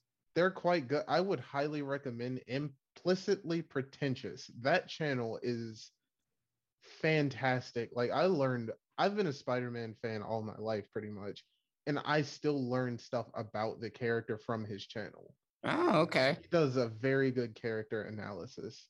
Like as a writer, I think it would help just to listen to like the things that he breaks down. I think it would be like you should definitely look at his channel. Okay. I'll take a look at it. Take a Yeah, look for sure. he's really good. Um I will plug him anywhere, giggity. But anywhere there's Spider-Man discussion, he needs to be in the conversation in some form. Yeah, it's really But interesting how like we all have a take on Spider-Man and none of them are wrong. Like it's really hard to make a wrong Spider-Man take as long as like the essence feels is like there. Spider-Man. Yeah. And I'm like, Yeah. like all three of these Spider-Man together kind of prove that, right? Like you can like, it's okay to like Tobey Spider-Man. It's okay to like Andrew Garfield. I mean, for the Andrew Garfield supporters from day one, like me and Yeah. you, it felt really good to have people coming out going like, Andrew he was really fun and really great. I'm like, yes, go back and watch, Yeah. but in Tom Holland, he has his fans as well. Like they're all good in their own way. This movie made me come to that realization too, that like there is no, like when people say who's the best Spider-Man, there isn't one. They're all good equally. They're all good equally. Sorry, I thought of Tobey and It was just you almost spit up blood saying it. almost internal bleeding, but it's the truth. I have to swallow the truth. And like they're all good equally. Like there's no one better than the other. They're all written differently, but they're all written well. Like it's because the performance of each character, like they know their character, they know the assignment. Like Yeah. And this movie really made me agree that Tom is a good Spider-Man. Like I just like it, he fleshed out his acting so much more. He had so much to work with. Yeah. And now I can buy him as Spider-Man. Like because I watch the movies because they're it's Spider-Man movies, but now I'm like, okay, I'm curious, I'm invested in this character. Well, yeah, because it was really interesting, right? Like let's take it back to like 2015. Everybody was expecting the Amazing Spider-Man 3, 4, 5, and 6 because they had it all mapped out back then. And then, news hits that they're just rebooting him with the new Spider-Man, Tom Holland. Yeah. Like everyone's vision for like what Peter Parker would be like in the MCU was completely different than what we got in those first two movies. Like in my mind, I thought it was just going to be some kid in Queens that had like a quaint little place with his Aunt May and was just doing his own thing, fully formed in the Spider-Man suit, all that stuff, and just being Spider-Man. But what we got was a kid that was in 6 Queens. months. Yeah, yeah, it has his own suit, kind of, and then Iron Man finds him on like YouTube or some shit, and then it's like, I'm gonna recruit this kid to take down a literal like war hero. Avenger. Half of the Yeah. Avengers. Yeah, and so it just sounds like, I mean, it's an interesting way in, but it's just not the first thing that would come to anyone's mind if you Yeah. could do it. So, you know, kudos to them for actually like making it make sense in the long run, you know? It is clear if you read interviews and stuff that they did not have foresight on this, but Yeah, but I think, to be honest, that's okay. Like, yeah, just course correct as you go along. You don't have to map everything out. You don't have to do that. Just don't be a Star Wars sequel trilogy. Just don't do that. But don't do that. Yeah, whatever you do, don't do it. Yeah, don't. Yeah, it's beneficial that they had the same director on all three of these movies, hmm but because he gets it, like he's understanding the character as he goes along, and seeing what people like, seeing what people don't like. And I think, see, not Far From Home, No Way Home shines where Rise of Skywalker did not. Like, think about it. These are the same movies, but one did it better. Course correction. Yes. No, you're right. Like, they're not the same movies, but they had the same purpose. I feel like Last Jedi fucked things up so badly for trying to course correct that it was like an impossible task. It was like anybody who they got to try to fix it was going to fail. I Come disagree. On. Who would have fixed that movie? How would you have fixed Rise of Skywalker given Last Jedi? Given Last Jedi, I think the first thing is double down on it. How so? Double down on it in a way that, like, okay, it's like, okay, I can't believe you just did this with all these characters, but we're gonna roll with all the crucial choices that you just made instead of backpedaling on them. We're gonna roll with every crucial choice you made, and we're gonna go over this like story beat with a fine-tooth comb, and just let's get to the nitty-gritty of why you decided to do this. Like, what was in your mind that made you think that this was going to be a good idea? And explain that to this other person who's a very good writer, and then they're going to spin this shit like that. I mean, that's how you fix that. I mean, that sounds like going in it with the best intentions, but that's literally what they did though. With the Rise of Skywalker, they were like, "Hey, listen, I know what happened, but we gotta go forwards, figure out how we gotta get the fans back. How do we get the fans back? Fan service. But let's no, get Palpatine." But no, like, see, here's the point though. Here's the point I was trying to make. Spider-Man did it in a way that, like, hey, everybody would like to see, like, Spider-Verse happen, right? Yeah. Right. Everybody would like to see Toby and Andrew interact with Tom. That sounds wonderful. Okay. Now, somebody smart in the room was like, how do we make them crucial to the plot? Right. That is the question. You could have brought Palpatine back, but you have to make it make sense. But I'm like, how? How would it have made any sense? Or I take that back. Just don't bring Palpatine back. Like, yes. Would you have been as excited? Would you have been as excited for Rise of Skywalker if they didn't bring him back, but promoted it with just Kylo Ren as the bad guy and no other fan service? Yes, because I'm biased. Okay. Because I'm biased just because I liked Kylo Ren's character. Okay. If they could have sold me that he's a solid villain and doubled down on the fact that he is a villain, I'd have been fine with it because it makes sense. He killed Han Solo, and obviously we could see the difficulty in his face on doing it, but he did it. Like, he literally said, and then in the second one, kill the past, like, or let the past die, kill it if you have to. That's literally what he did. And double down on that in the next movie. Don't just turn him good. Like we we can't buy into that. It's like, bro, you killed Han Solo. Now you killed your master, but not because he was a bad dude. You killed him because you knew you could, and you just wanted to take his place. Like, there's no coming back from that. Like, that was the problem with Rise of Skywalker, is like trying to force feed you that no, he was good all along. It's like, get that shit out of my face right now. Like, that doesn't add up with, that's what I mean by double down on it.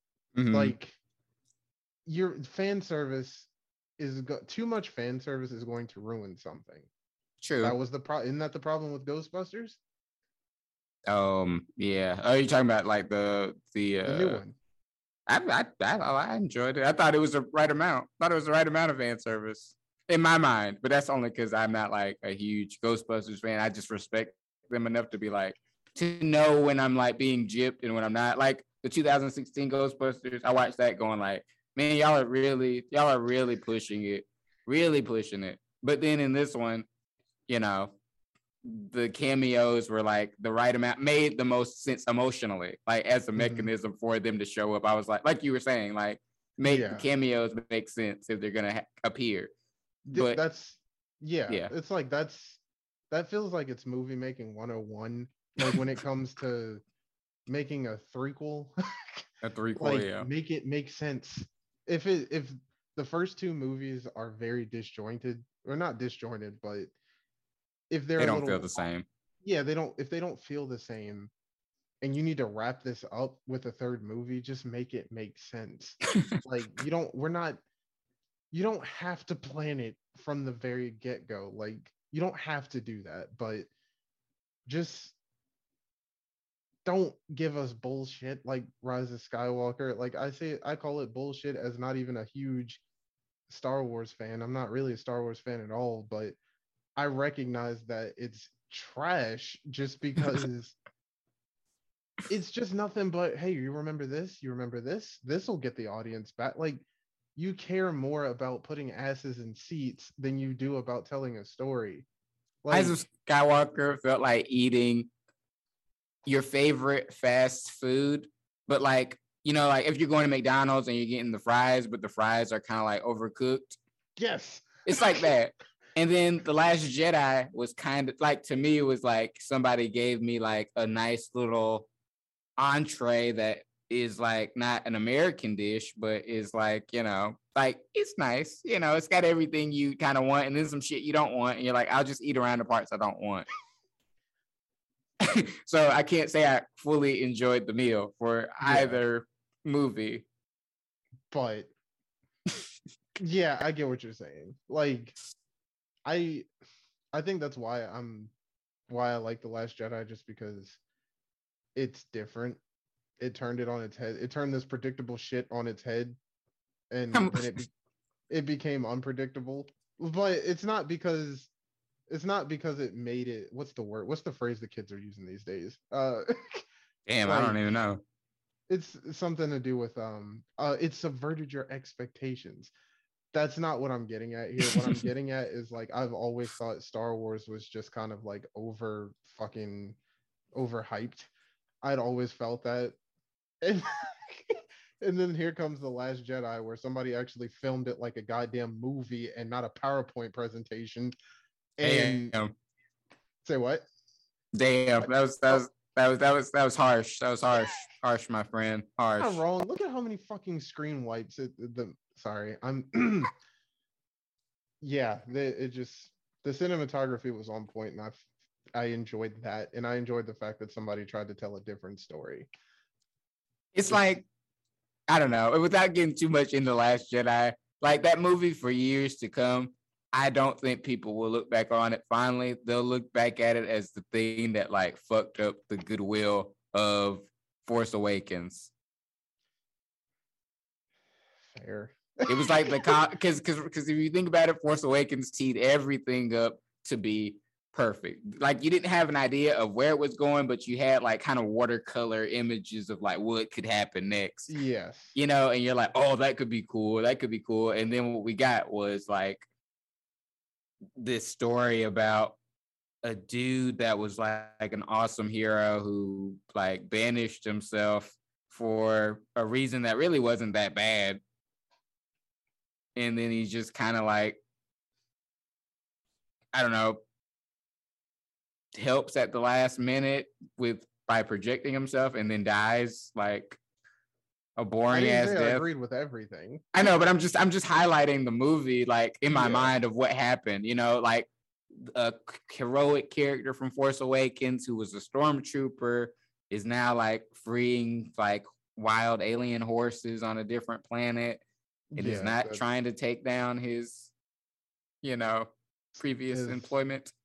Yeah. It missed a lot of things, I'll admit, but I still think like I like it just for the fact that the movie felt rebellious. It was different. Yeah, I get you. Against I'm surprised that shit even got past as many people as it did, considering that movie was very unsafe. Unnatural. Yeah, it like just the fact that they actually released it, I'm shocked that happened, but I'm glad it did because it was almost like a Zack Snyder movie getting released. Do you think with Spider-Man, do you think that we've already had that type of extreme take on the character, or is that something yet to be done?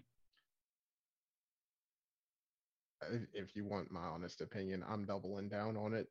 Raimi's take was that extreme take. Okay. Because he like, the more I learn about Spider-Man as a character and like how the comics were set and things like that, like the character from the comic books versus what I've seen in media, those movies took a lot of liberties. Well, that's not a bad take. I kind of see where you're coming from, right? Because I mean, I get, you know, Tobey Spider-Man shoots webbing out of his wrist for real, you know, like, and that is like a James Cameron idea. But it makes complete, like, it's one of those things where like if somebody told you that Spider-Man did that, you wouldn't really have a problem with it because you'd be like, well, he's Spider-Man, like he's Spider, he should shoot webs. Like it kind of just made sense, right? Like I feel like in 2002, people probably would have been more irked that he had mechanical web shooters because people just weren't wired to like fucking process, like that. He just didn't have webbing, like real webbing. I agree, like because I was more accepting of it back then, but I'm less accepting of organic webbing now, just because, not even because of movies or comic books. I'm less accepting of it just because it doesn't fucking make sense to me. Like the more I watch those scenes, I'm like, how would he know to do that? Like, like it just kind of, it starts to, I don't know, like the walls start to break a little bit. The more I start to think about it, I'm like, that doesn't, I don't know. I think maybe it's because I've been reading this past year, I've been getting really into science.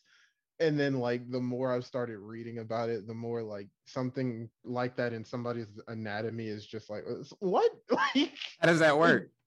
I don't get it, but that's what I mean by like, it was more of an extreme take than people think, like of the character, just because Tobey is Peter Parker, just he doesn't really have much of a personality, and Peter is oozing with personality.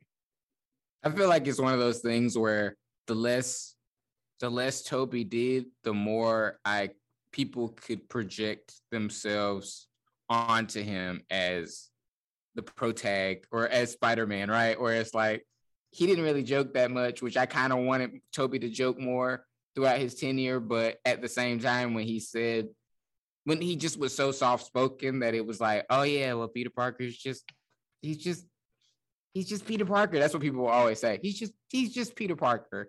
And Yeah. I always would try to figure out what that meant because I was always trying to defend Andrew Garfield's take. Yeah. And people would be like, well, he just isn't really like, he doesn't really have that like insecure boy thing. And I was just like, in my mind, I just would go like, well, Peter Parker is like kind of a wisecracking, confident guy with bad luck, and he's not insecure. Yeah, and I'm like, I feel like his hero life gives him insecurities, if that makes any sense, right? He Peter himself, like outside the costume, even before he was bit by that spider, he was like, he would always clap back at Flash. Like he wasn't scared of him. It's like, I'm smarter than you. You are you are lesser than, sort of, right? And so the idea of him being humbled by like Uncle Ben's death and just having this trauma that he never really got therapy for ever, to me is like kind of interesting, because I feel like Tobey's Peter in this particular movie, he was down the road so far that it just felt like he had kind of not figured everything out, but he had at least let go of some of the things that were holding him back. And that's why I kind of wanted to see him be like when he was going back to home or whatever, if he was like, well, I got a corporate meeting to attend. And then people be like, wait, what? And like, that would have been cool, because it just would have been like, this Peter has like been down the road so far that he just kind of has let go of the things that we think are Spider-Man, essential Spider-Man things, because he can't hold on to that forever, right? Like, I don't want to see Peter Parker broke forever. It's like, what, he can't he can't just take pictures for the Bugle in his 50s or even in his 40s. Like, he has to have a life outside of, or either fully embrace being Spider-Man, or like figure something out as Peter. He can't just suffer his whole life. Nobody chooses to suffer their whole life. Yeah, and if Tobey's Peter was the one to choose to do that, it would have been interesting if he was just like a bum, like more of a bum than we've ever seen him, which would have been funny, because it's like, I'm Spider-Man, I save people. Yeah. And they're like, but what else do you do? And then he's like, well, I mean, I write blogs, like just something like really loserish, because Tobey's Peter just seemed to be on that slope of just like, he suffered the most, I feel like. I mean, he didn't lose a lover, obviously, but he just was the brokest of the three. So far that we've seen. I mean, because Tom did end up his apartment is way nicer than Tobey's. Still, it's also much more spacious. People, I've noticed on Twitter too, that people put side-by-side comparisons of Tom's new apartment to Tobey's apartment, and I'm like, if you really look at Tom's apartment, it looks exactly like his apartment in the Insomniac game. It looks just like it. Like, I don't know. That's just a small little thing I've noticed. And people, like, that's just another example of people putting these stupid ass movies on such a high platter, like, platform. Like, well, it's an interesting thing, right? Because people have the nostalgia of these different takes of Spider-Man, right? Like, you have the Tobey era, which was it was a fun era to be in. Like, if you lived it, it was fun. It was fun. I mean, Spider-Man 2 opening day, shit, that was amazing. Bananas. Yeah, it was amazing, right? Spider-Man 3 opening night, crazy, but as the night progressed, it became, I came out of that movie like still like, oh, that was fun. But then as the night progressed, like thinking about it more, I was like, oh, they didn't really do Venom right. As a kid, I wasn't thinking about it the way I am now. Like, as a kid, I remember seeing Spider-Man 3, and like my brother voiced what I was thinking, but Mark was like, I don't really know what I just saw. Like, I feel like I need to go see that again. Like, because something wasn't adding up. Something like, even when that movie came out, it was like 2007. I think I was 12 or turning 13. Like, the movie didn't feel 100% right, but I never knew back then what a bad movie was. And even I'm gonna be honest, looking back on Spider-Man 3 now, it's not a bad movie. It's not a bad movie, no. It's not like it's not great, but it's not a bad movie.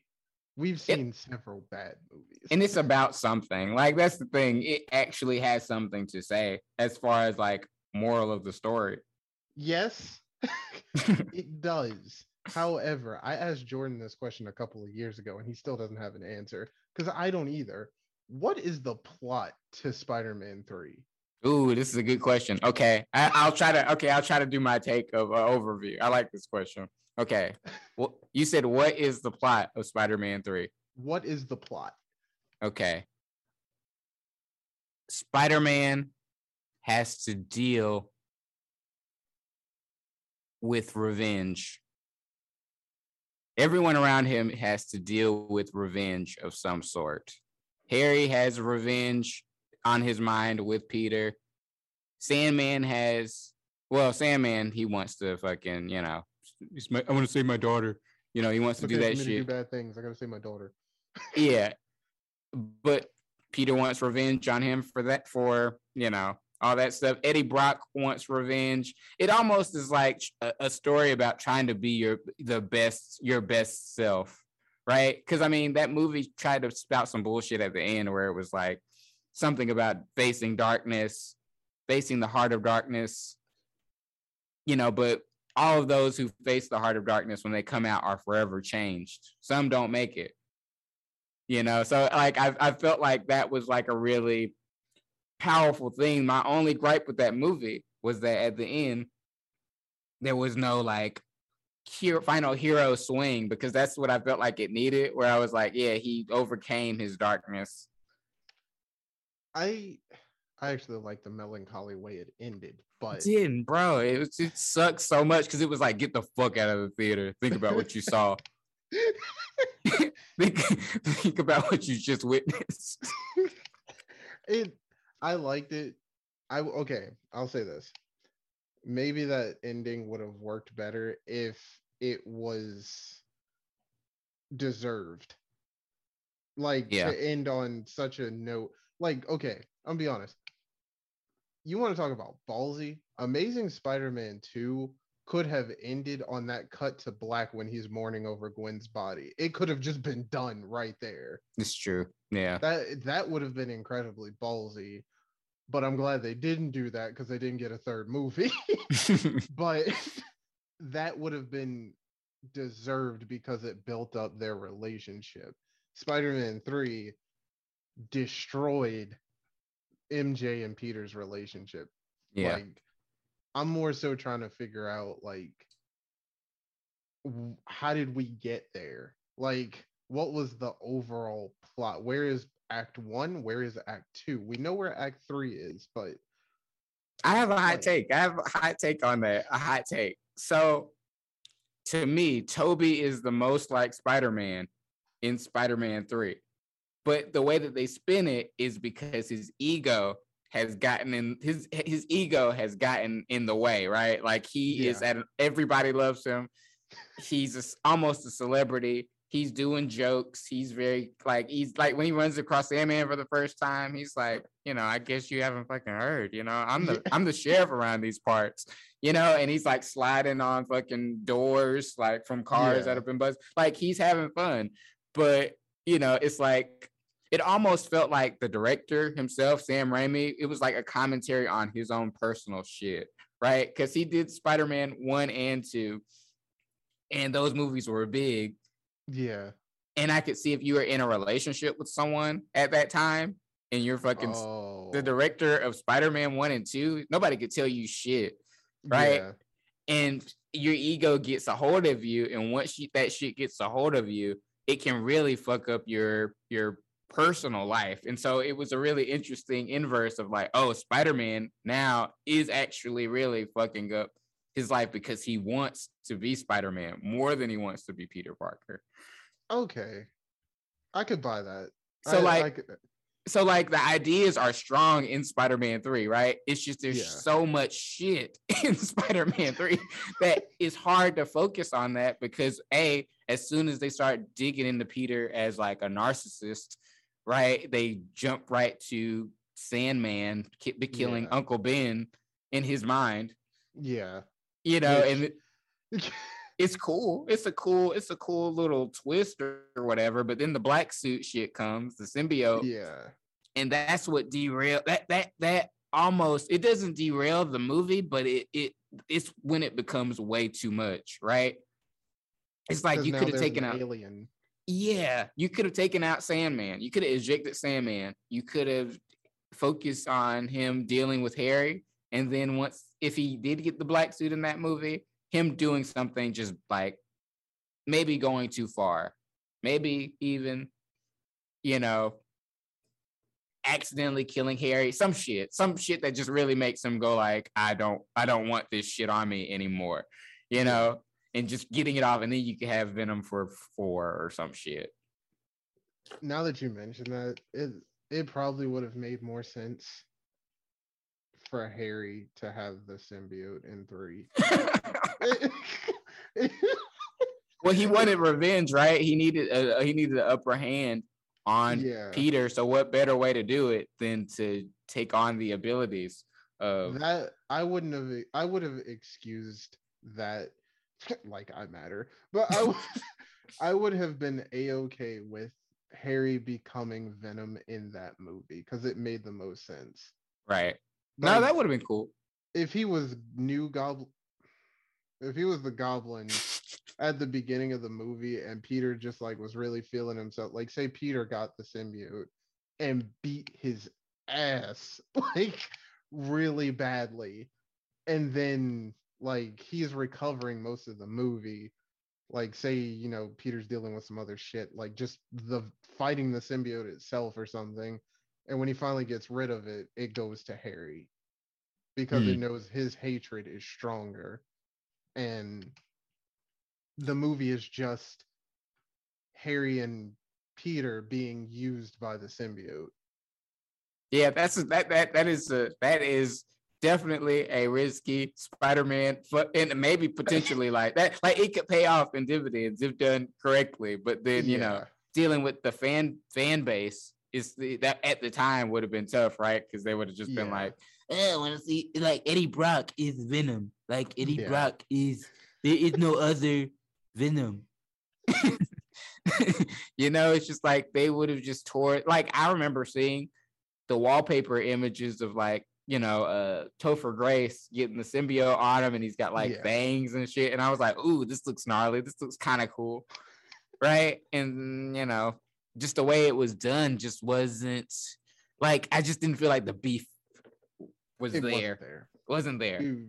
He was just supposed to look like Spider-Man's opposite.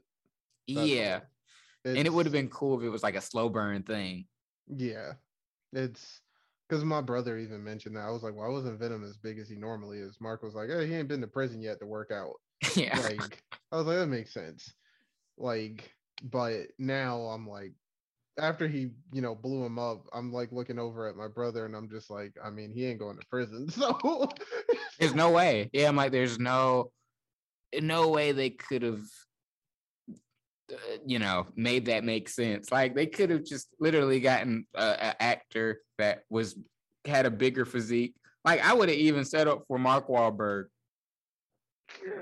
Yeah, but think about it. 2007, he did like Shooter. He kind of was in shape still, and he's kind of got this like bully mentality. Him going up against somebody soft spoken like Toby would have been kind of funny because he just would have been like, this like, older guy who had been at the Bugle way longer than Peter and still hadn't gotten a staff job as a journalist or something. Excuse me. Like that would have been kind of fun, just, because people don't really talk about him as a journalist often. Oh, Eddie? Yeah. Yeah. And I'm like, because I'm like, his sin, right, is that he like he lies in his article about who a killer was or some shit, right? Mm-hmm. And Peter Parker was the one that was like, actually that's false. Somebody just, and got him fired. So it would have been cool to kind of see that dynamic of like being out for yourself and how it harms others. And then when the tables turn, it's like you did it to yourself. Venom is like a reflection of the bad things that we do to others in the Raimi verse. And you know who did it the best? Spectacular. Ooh, I did. Yeah, they really did. They built up great. Yeah, they did that whole Venom thing perfectly. Like, because it made sense. It's like as soon as Eddie got the symbiote, you're just kind of like, yeah, I get it. Like, I get it. Do you think? And this is my hope. This would be cool if, like, down the line they do a series of Spider-Man movies where Tom is narrating, right, and he gets the black suit over maybe like one or two movies with it, and he's like cool in having his monologues, but then certain things just start sounding a little bit distorted. Yeah, like in Spectacular. Start saying we instead of I. I hope they do that, but I hope they do it subtly to where the audience doesn't realize it until until Peter points it out, to where he's like, why I keep thinking we instead of I. Like, that kind of thing. I think it's really like, that's really, what's the word? Not risky, but it's a little cheesy to play with. It's a different tone altogether. Yeah. It's almost back to the Tobey tone. Almost. Because he narrates through Spider-Man, in Spider-Man 1 and Spider-Man 3. Spider-Man 2, he didn't do it as much. He was just talking to himself out loud. No, he did do it in 1 at the beginning. He narrates at the beginning of every movie. Oh, I just meant 2. Did he narrate? Mm-hmm. Shit, I need to rewatch. When you saw Mary Jane's face on the billboard. That's right. Okay, so beginning, end, he narrates all 3. It would be cool if they just added a narration feature throughout the whole fucking thing, but again, if done correctly, like just a different tone, different director, something fun. I don't like. There are so many ways. Like it's like I know what I want the 4th movie to be. But anything after that, I have no idea.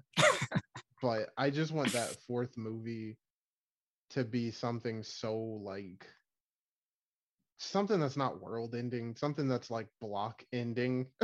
Yeah, vigilante shit. Yeah. Yeah. It's like I want it to be just, I don't know, just something a little more, I hate using this word, but grounded. Like, grounded is a fine word, You could get J. Jonah Jameson. It's overdone and dry though. Well, the word grounded is overdone and dry. But who's the villain that you would like that is like grounded enough for this era of Tom Holland's run for a 4th movie? Well, now when I say grounded, I mean like let's not even touch into any Oscorp business. Okay, cool. I'm with you. I'm talking like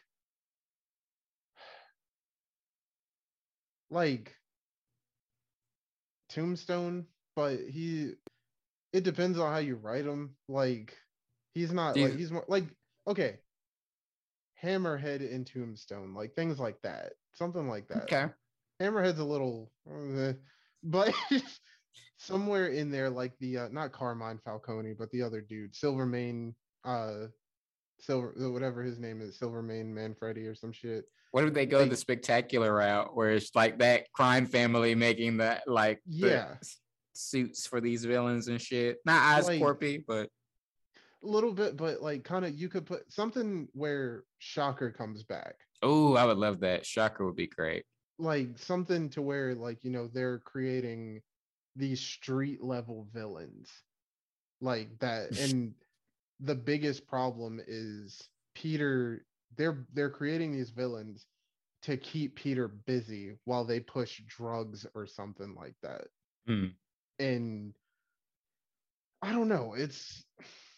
Didn't Harry have a drug problem too? I would say what? Didn't like Harry in the comics have like a drug problem too? That could be like a perfect interpersonal relationship, like in like a span of 3 movies, kind of see whoever they cast as Harry, like kind of going through some shit that Peter is involved in, where he's like, I need to stop this drug, from like, being sold because I'm seeing what it's doing to my friend, Yeah. Or if he found, case in point, if he met Harry in college in the next movie and he's befriending Harry, but he notices Harry has a drug problem. Like that, like that's the start of the friendship. It could be that you wouldn't have to do a slow burn all that much.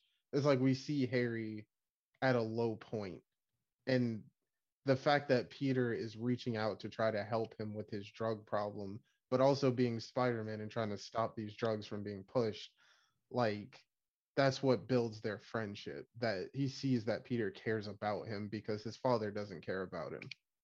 Yeah, who would you get to play Harry Osborn? You already know my answer. I don't. I'm genuinely His asking. name's already been plastered for it. I don't know. I mean, I have some suspicions, but fucking Chalamet by Chalamet. The Dune kid. I mean, he would be cool. He's got like that like bad boy look to him. Yep, that uninterested bad boy look. That like he just literally looks like, if you look at, like, you seen Hey Arnold, you know his cousin Arnie. Like that's what that's kind of what he looks like when I see it. Like when he has that vacant expression on his face. Like I want to cast like a loser looking Harry Osborn. I want to go like the opposite direction. I want to just say like, this is a guy who has a lot of money, but his dad fucking bullies him, so he doesn't really understand how much of a baller he actually could be. So he's just like tortured with like somebody that just looks like they just really look like they've been beaten down by life. I'm sure Chalamet could do that, but he, like I said, he's kind of got that bad boy look. I kind of just want something where it just looks like you just want to hug him. You just want to give him a hug. Or because then it makes like the ultimate turn, right? When he like becomes Green Goblin, like, damn, like this is like shit. Couldn't save him. I don't know too many young actors right now, so my I don't know, like at risk of using them constantly, Finn Wolfhard. Name sounds familiar. What was he in? Stranger Things. Mike. Oh, gotcha. Yeah, I can see that because he's kind of, like dangly. He's like very skinny. Yeah. And like, I can see that. Or like, if we're making like the Osborns black or something. I thought about that. Give them the waves. Let's make the waves come back. Let's give the Osborn some waves. That would be kind of cool. I don't know what young black actor I would cast, but that could be cool. You could cast the other kid from Stranger Things. I don't know his name, but oh yeah, I don't know his name either. His name has been thrown around a lot for other things. Okay, like for anybody else that listens to this, maybe anybody who has some power, I would like to say something right now, or not even power. Any possible journalists that may listen to this podcast. Just because a black person is cast in a Spider-Man movie does not mean they are Miles Morales. Let's say that. Let's knock this out right now. Yeah, they're gonna scream Miles Morales until we actually see him in live action, and whoever that lucky person is, Godspeed. Because a lot of there's gonna be a lot of criticism because every it's like the most sought after role that you could have, right? Like as a black actor, or if you're mixed race, half Hispanic, half black, like everybody is going to be gunning for that role. Yep. What age do they want to present Miles as? Because they obviously could do some type of multiverse thing, have the Andrew Garfield Spider-Man movie with a 17, 18-year-old Miles, like in the game. Yeah. I just hope he's not, like, I'm gonna be honest, I hope he's not a genius. You just don't want that. I want him to be like smart, but like not as smart as Peter Parker. That's one of my gripes with the Insomniac Miles Morales. I'm like, this defeats the purpose that anybody can be Spider-Man, because bro, we're not thinking of fucking not even quantum. We're not even thinking of mechanical engineering or physics. What, like, naturally, if somebody just gets bit by this spider, I can't tell you, I can't calculate the mass of a pendulum swinging and this, that, and the third. Like, we're not thinking about that. Like, but they can rattle off these numbers like right off break. Like, Miles already knew how to fix and build the web shooters. He didn't know that in the books. Mm-hmm. Like, You had to learn it. I think it's cool that, like, you know, Peter's a semi genius. Well, he's pretty much a He's genius. just genius. Yeah. But I think something that adds to the character of Spider-Man would be somebody who just does not have that shit figured out. Like, That would be cool. you have to, like, somebody forced to learn that versus already knowing it. Because in the game, Miles is already practically a genius. Yeah, no, that's a good point. I fear less for him because it's like, you'll figure it out, kid. Like, you'll get it. I don't know. Like, nah, I think you're right. Yeah, I just hope they don't do that. I hope he's just some regular dude. Just some regular kid that's like, bro, I don't give a fuck about school. Like, do you think they'll actually cast like somebody that's in their 17, 18-year-old range, or will they pull an Andrew Garfield and cast like a 28, 29-year-old? I mean, we don't age too well. We don't age all that much, so they could pass with somebody like, I don't know. They could pass with somebody in their late 20s, but I would rather them cast somebody younger. Because I feel like it's Sony, right? And Sony, they got their money on this shit, and they probably, like, I think they weren't that interested in Tom Holland at first, right? Like, they were they wanted Asa Butterfield, who was a lot older. So it's just interesting that they like just want to deal with like older actors. I would be interested to see who's gonna play Miles in the future. I will say though. Oh, what were you gonna say? I was just gonna say, like, general audience wouldn't really be able to tell until they looked at their age, because, like, real talk, bro, we still look practically the same as we did like when we started college. That's true. That's true. Kinda. I mean, I've gained weight, but yeah, for the most part, like, you could cast somebody in their late 20s. It's true. Somebody black in their late 20s. We don't age that like that. I will say, I can't wait for that to get my hands on an official purchase copy of No Way Home, so I can put myself in that scene coming out of that portal. You know it's coming. I will beat everyone to the punch. Which one though? Are you gonna be both Andrew and? I'm gonna erase Toby completely, and I'm gonna write it like Peter, or that everyone who knew Peter Parker ended up in that universe, including Miles Morales. So then when I come out of the portal, I see Andrew Garfield, and I'm like, "You're dead. You're dead." You know, like, and it could be cool because it's just like that would be like a cool fan service moment, right? Because doesn't Peter Parker die in Miles Morales's comics, does. At least the originals? Yeah. So I'm just like, it would be cool to see Andrew Garfield's kind of be placed in that ultimate spot. It would hurt, but yes. Yeah. It'd be like, you did. I feel like if Marvel gets their way, if they did do this whole 3 trilogy thing, I feel like it would be Tom who would die, because it'll probably be the same scene as when Stark dies.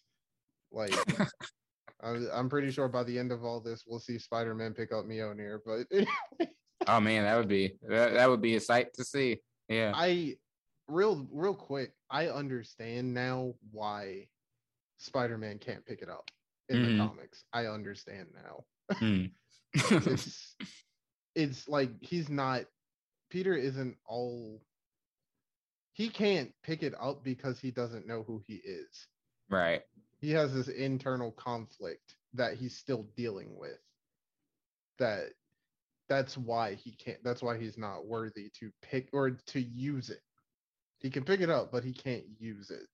That's a good point, because I remember in No Way Home when the goblin was like, can't you see it? That's what's infecting you. That's the sickness, it's your morality. The and shit sickness. like yeah, like that's what it is. And it's just like, again, it would have been interesting to kind of like make him. It was interesting seeing him or trying to get Peter to turn and become selfish, like trying to kill the goblin himself was like an act that he wanted, in some weird way. Just imagine in his world when he hears the name Norman Osborn, it's like, oh hey, I'm Norman Osborn. Who are they gonna cast? Yeah, like whenever that happens, whoever they cast is gonna be like crazy. Who would you cast? McConaughey. Ooh, that's a good one. He'd be like, I could deal with like country Norman Osborn. I could deal with it. McConaughey would knock it right out the park. I'd be down for that. He'd be like, I see you doing these. I see you into physics. Got your GED, man. What's that like? And then Peter would just be like, oh, Mr. Osborn, it's just pretty cool sometimes. And he'd be like, why don't you come work for my company? You just, you get some cool insight. You dig that? Like he could be like a really cool mentor type figure too. Yeah. Because then you could have Tom's Peter try to prevent him from going down that route. And then inactively cause it. Yeah. Like, because I was thinking like it would probably play out. That scene would probably play out just like when he met Liz's dad, found out he was the Vulture. Yeah. Just the look of uncomfortableness on his face the whole time. Or just hears the name Osborn. You know who would be cool? These are two castings that I think would be cool for Norman Osborn. These are like opposite ends of the spectrum. Christian Slater. Think about it. Think about all the movies where he's been the bad guy and put that template over Green Goblin. That's fair. I'll buy it. He'd be like, Peter, I was going to come over here and kill you myself, but then I figured, why stop there? Why not just blow up a block on my way here?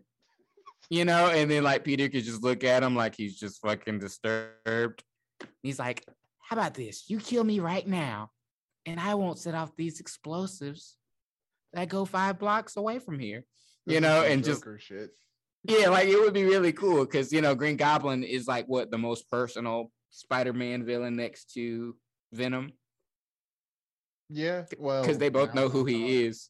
Well, Doc Ock, but I mean, like Goblin knows who he is and like fucks with his personal life like a lot. So it's just like that's cool. But on the opposite end of the spectrum, Nicolas Cage. I feel like he'd ham it up too much. We need somebody as Goblin. As Goblin. Oh, you said as Goblin. As Goblin. Like I would want. It would be interesting if you got Nicolas Cage to just like rein it in as Norman. Yeah.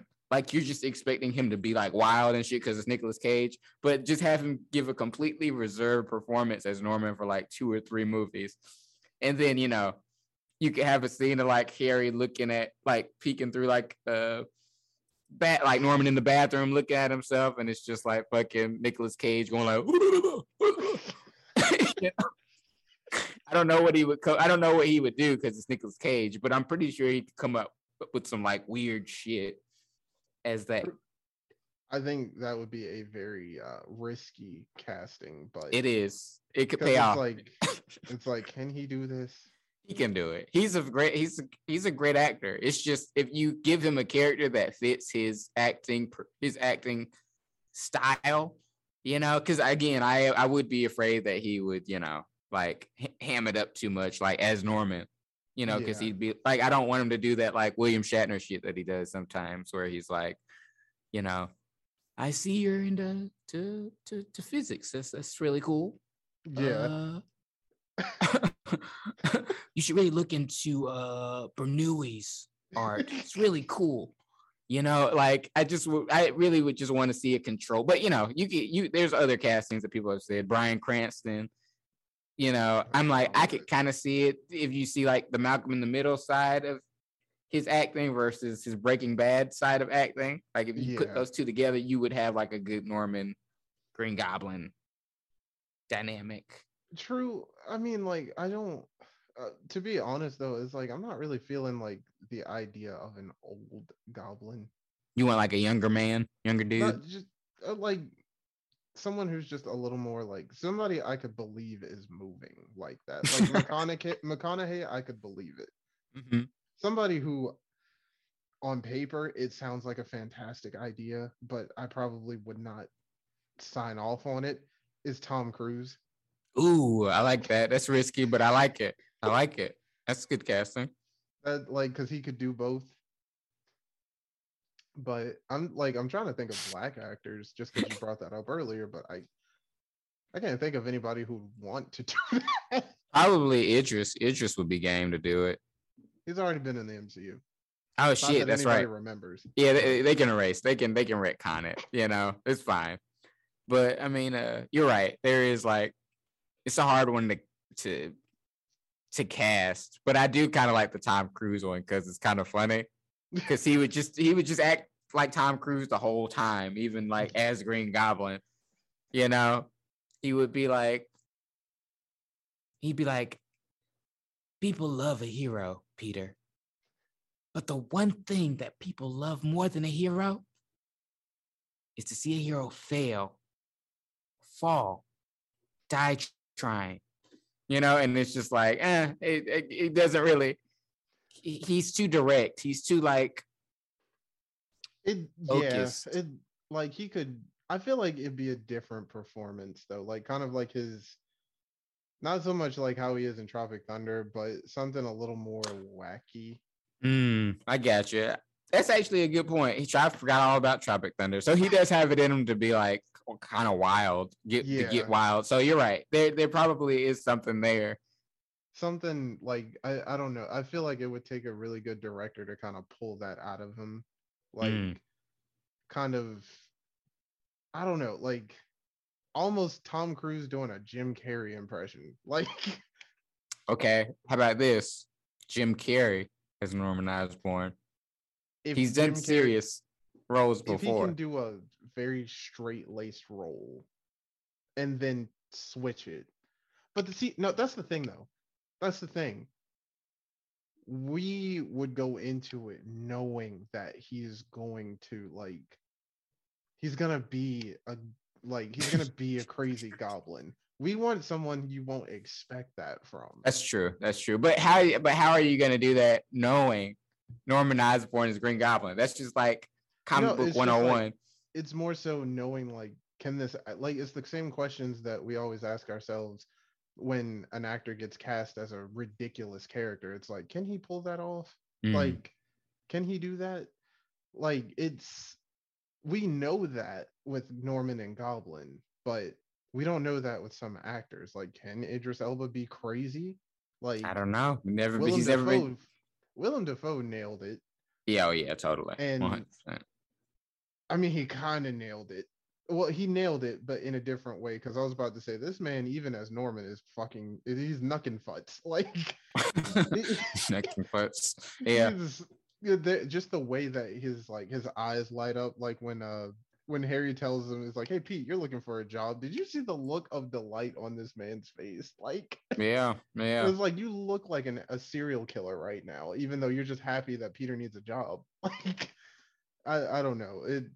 Willem Dafoe still looked like, it's like, you look like you kill people. You need someone that plays that dichotomy that can you can really lean into it. You know what?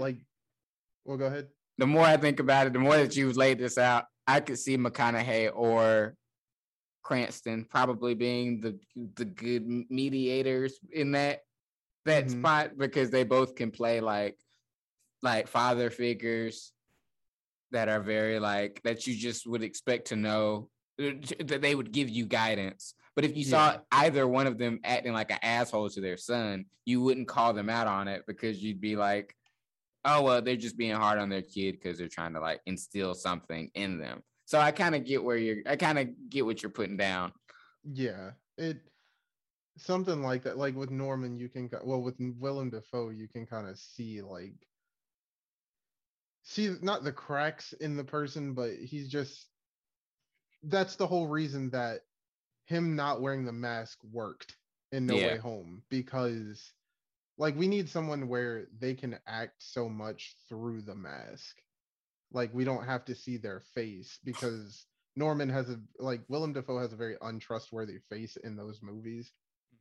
So it's like, I don't know, the dichotomy of the character is very important. And You know, like what? you know what would have been funny? I don't want to break your mental train of thought. You can keep going on that. No, you're fine. I was gonna say it would have been funny after he broke his mask if like later on he just went to like some Halloween store and just found some green ass mask and put it over his fucking face, and it just looks fucking nuts because it's just got like he's got this high tech suit but this fucking like $1.99 Halloween mask on. It's like green, like legitimate Green Goblin look. Yeah, That would be kind of funny. But the Goblin is a hard person to pull off. Like, I just want to see it. I just want to see it. I feel you. Like I would like to see it, but I don't know how it would work. Just like, to be honest, the black suit, the symbiote suit, I don't know how it would work, but I've seen that concept art that's been going around, and I'm like, like I love that costume, but it's like it looks good in games and in comic books. It in person, I don't know. Like People's mistakes is that they make it look alive, and that's the mistake that they can't grasp when they try to make it real, like a real rendition of the black suit. Like Spider-Man 3, I think did it perfect because it just looks like a black piece of cloth. Like doesn't look like it's alive. And then until you figure out it's alive, then you have real problems because the shit doesn't want to come off. That is terrifying, right? So that concept art, while it looked cool, I'm with you. It just doesn't. It's still not resonating. Yeah, it just looks like, oh, he's got this alien thing on him. But I kind of want him to just think it's like this cool, non-living thing. Yeah, you know. But it's also just kind of like, how did he get it? Secret Wars. I think, what? Secret Wars. Yeah, I really hope that he just gets it in the Secret Wars movie and not in his own movie. I pray. Yeah. Because I'm like, if anything, he should have got it when he went to Titan. Oh, yeah, you're right. You're right. Because I was like, how often are we going to see Spider-Man in space? On an alien world, yeah. Yeah.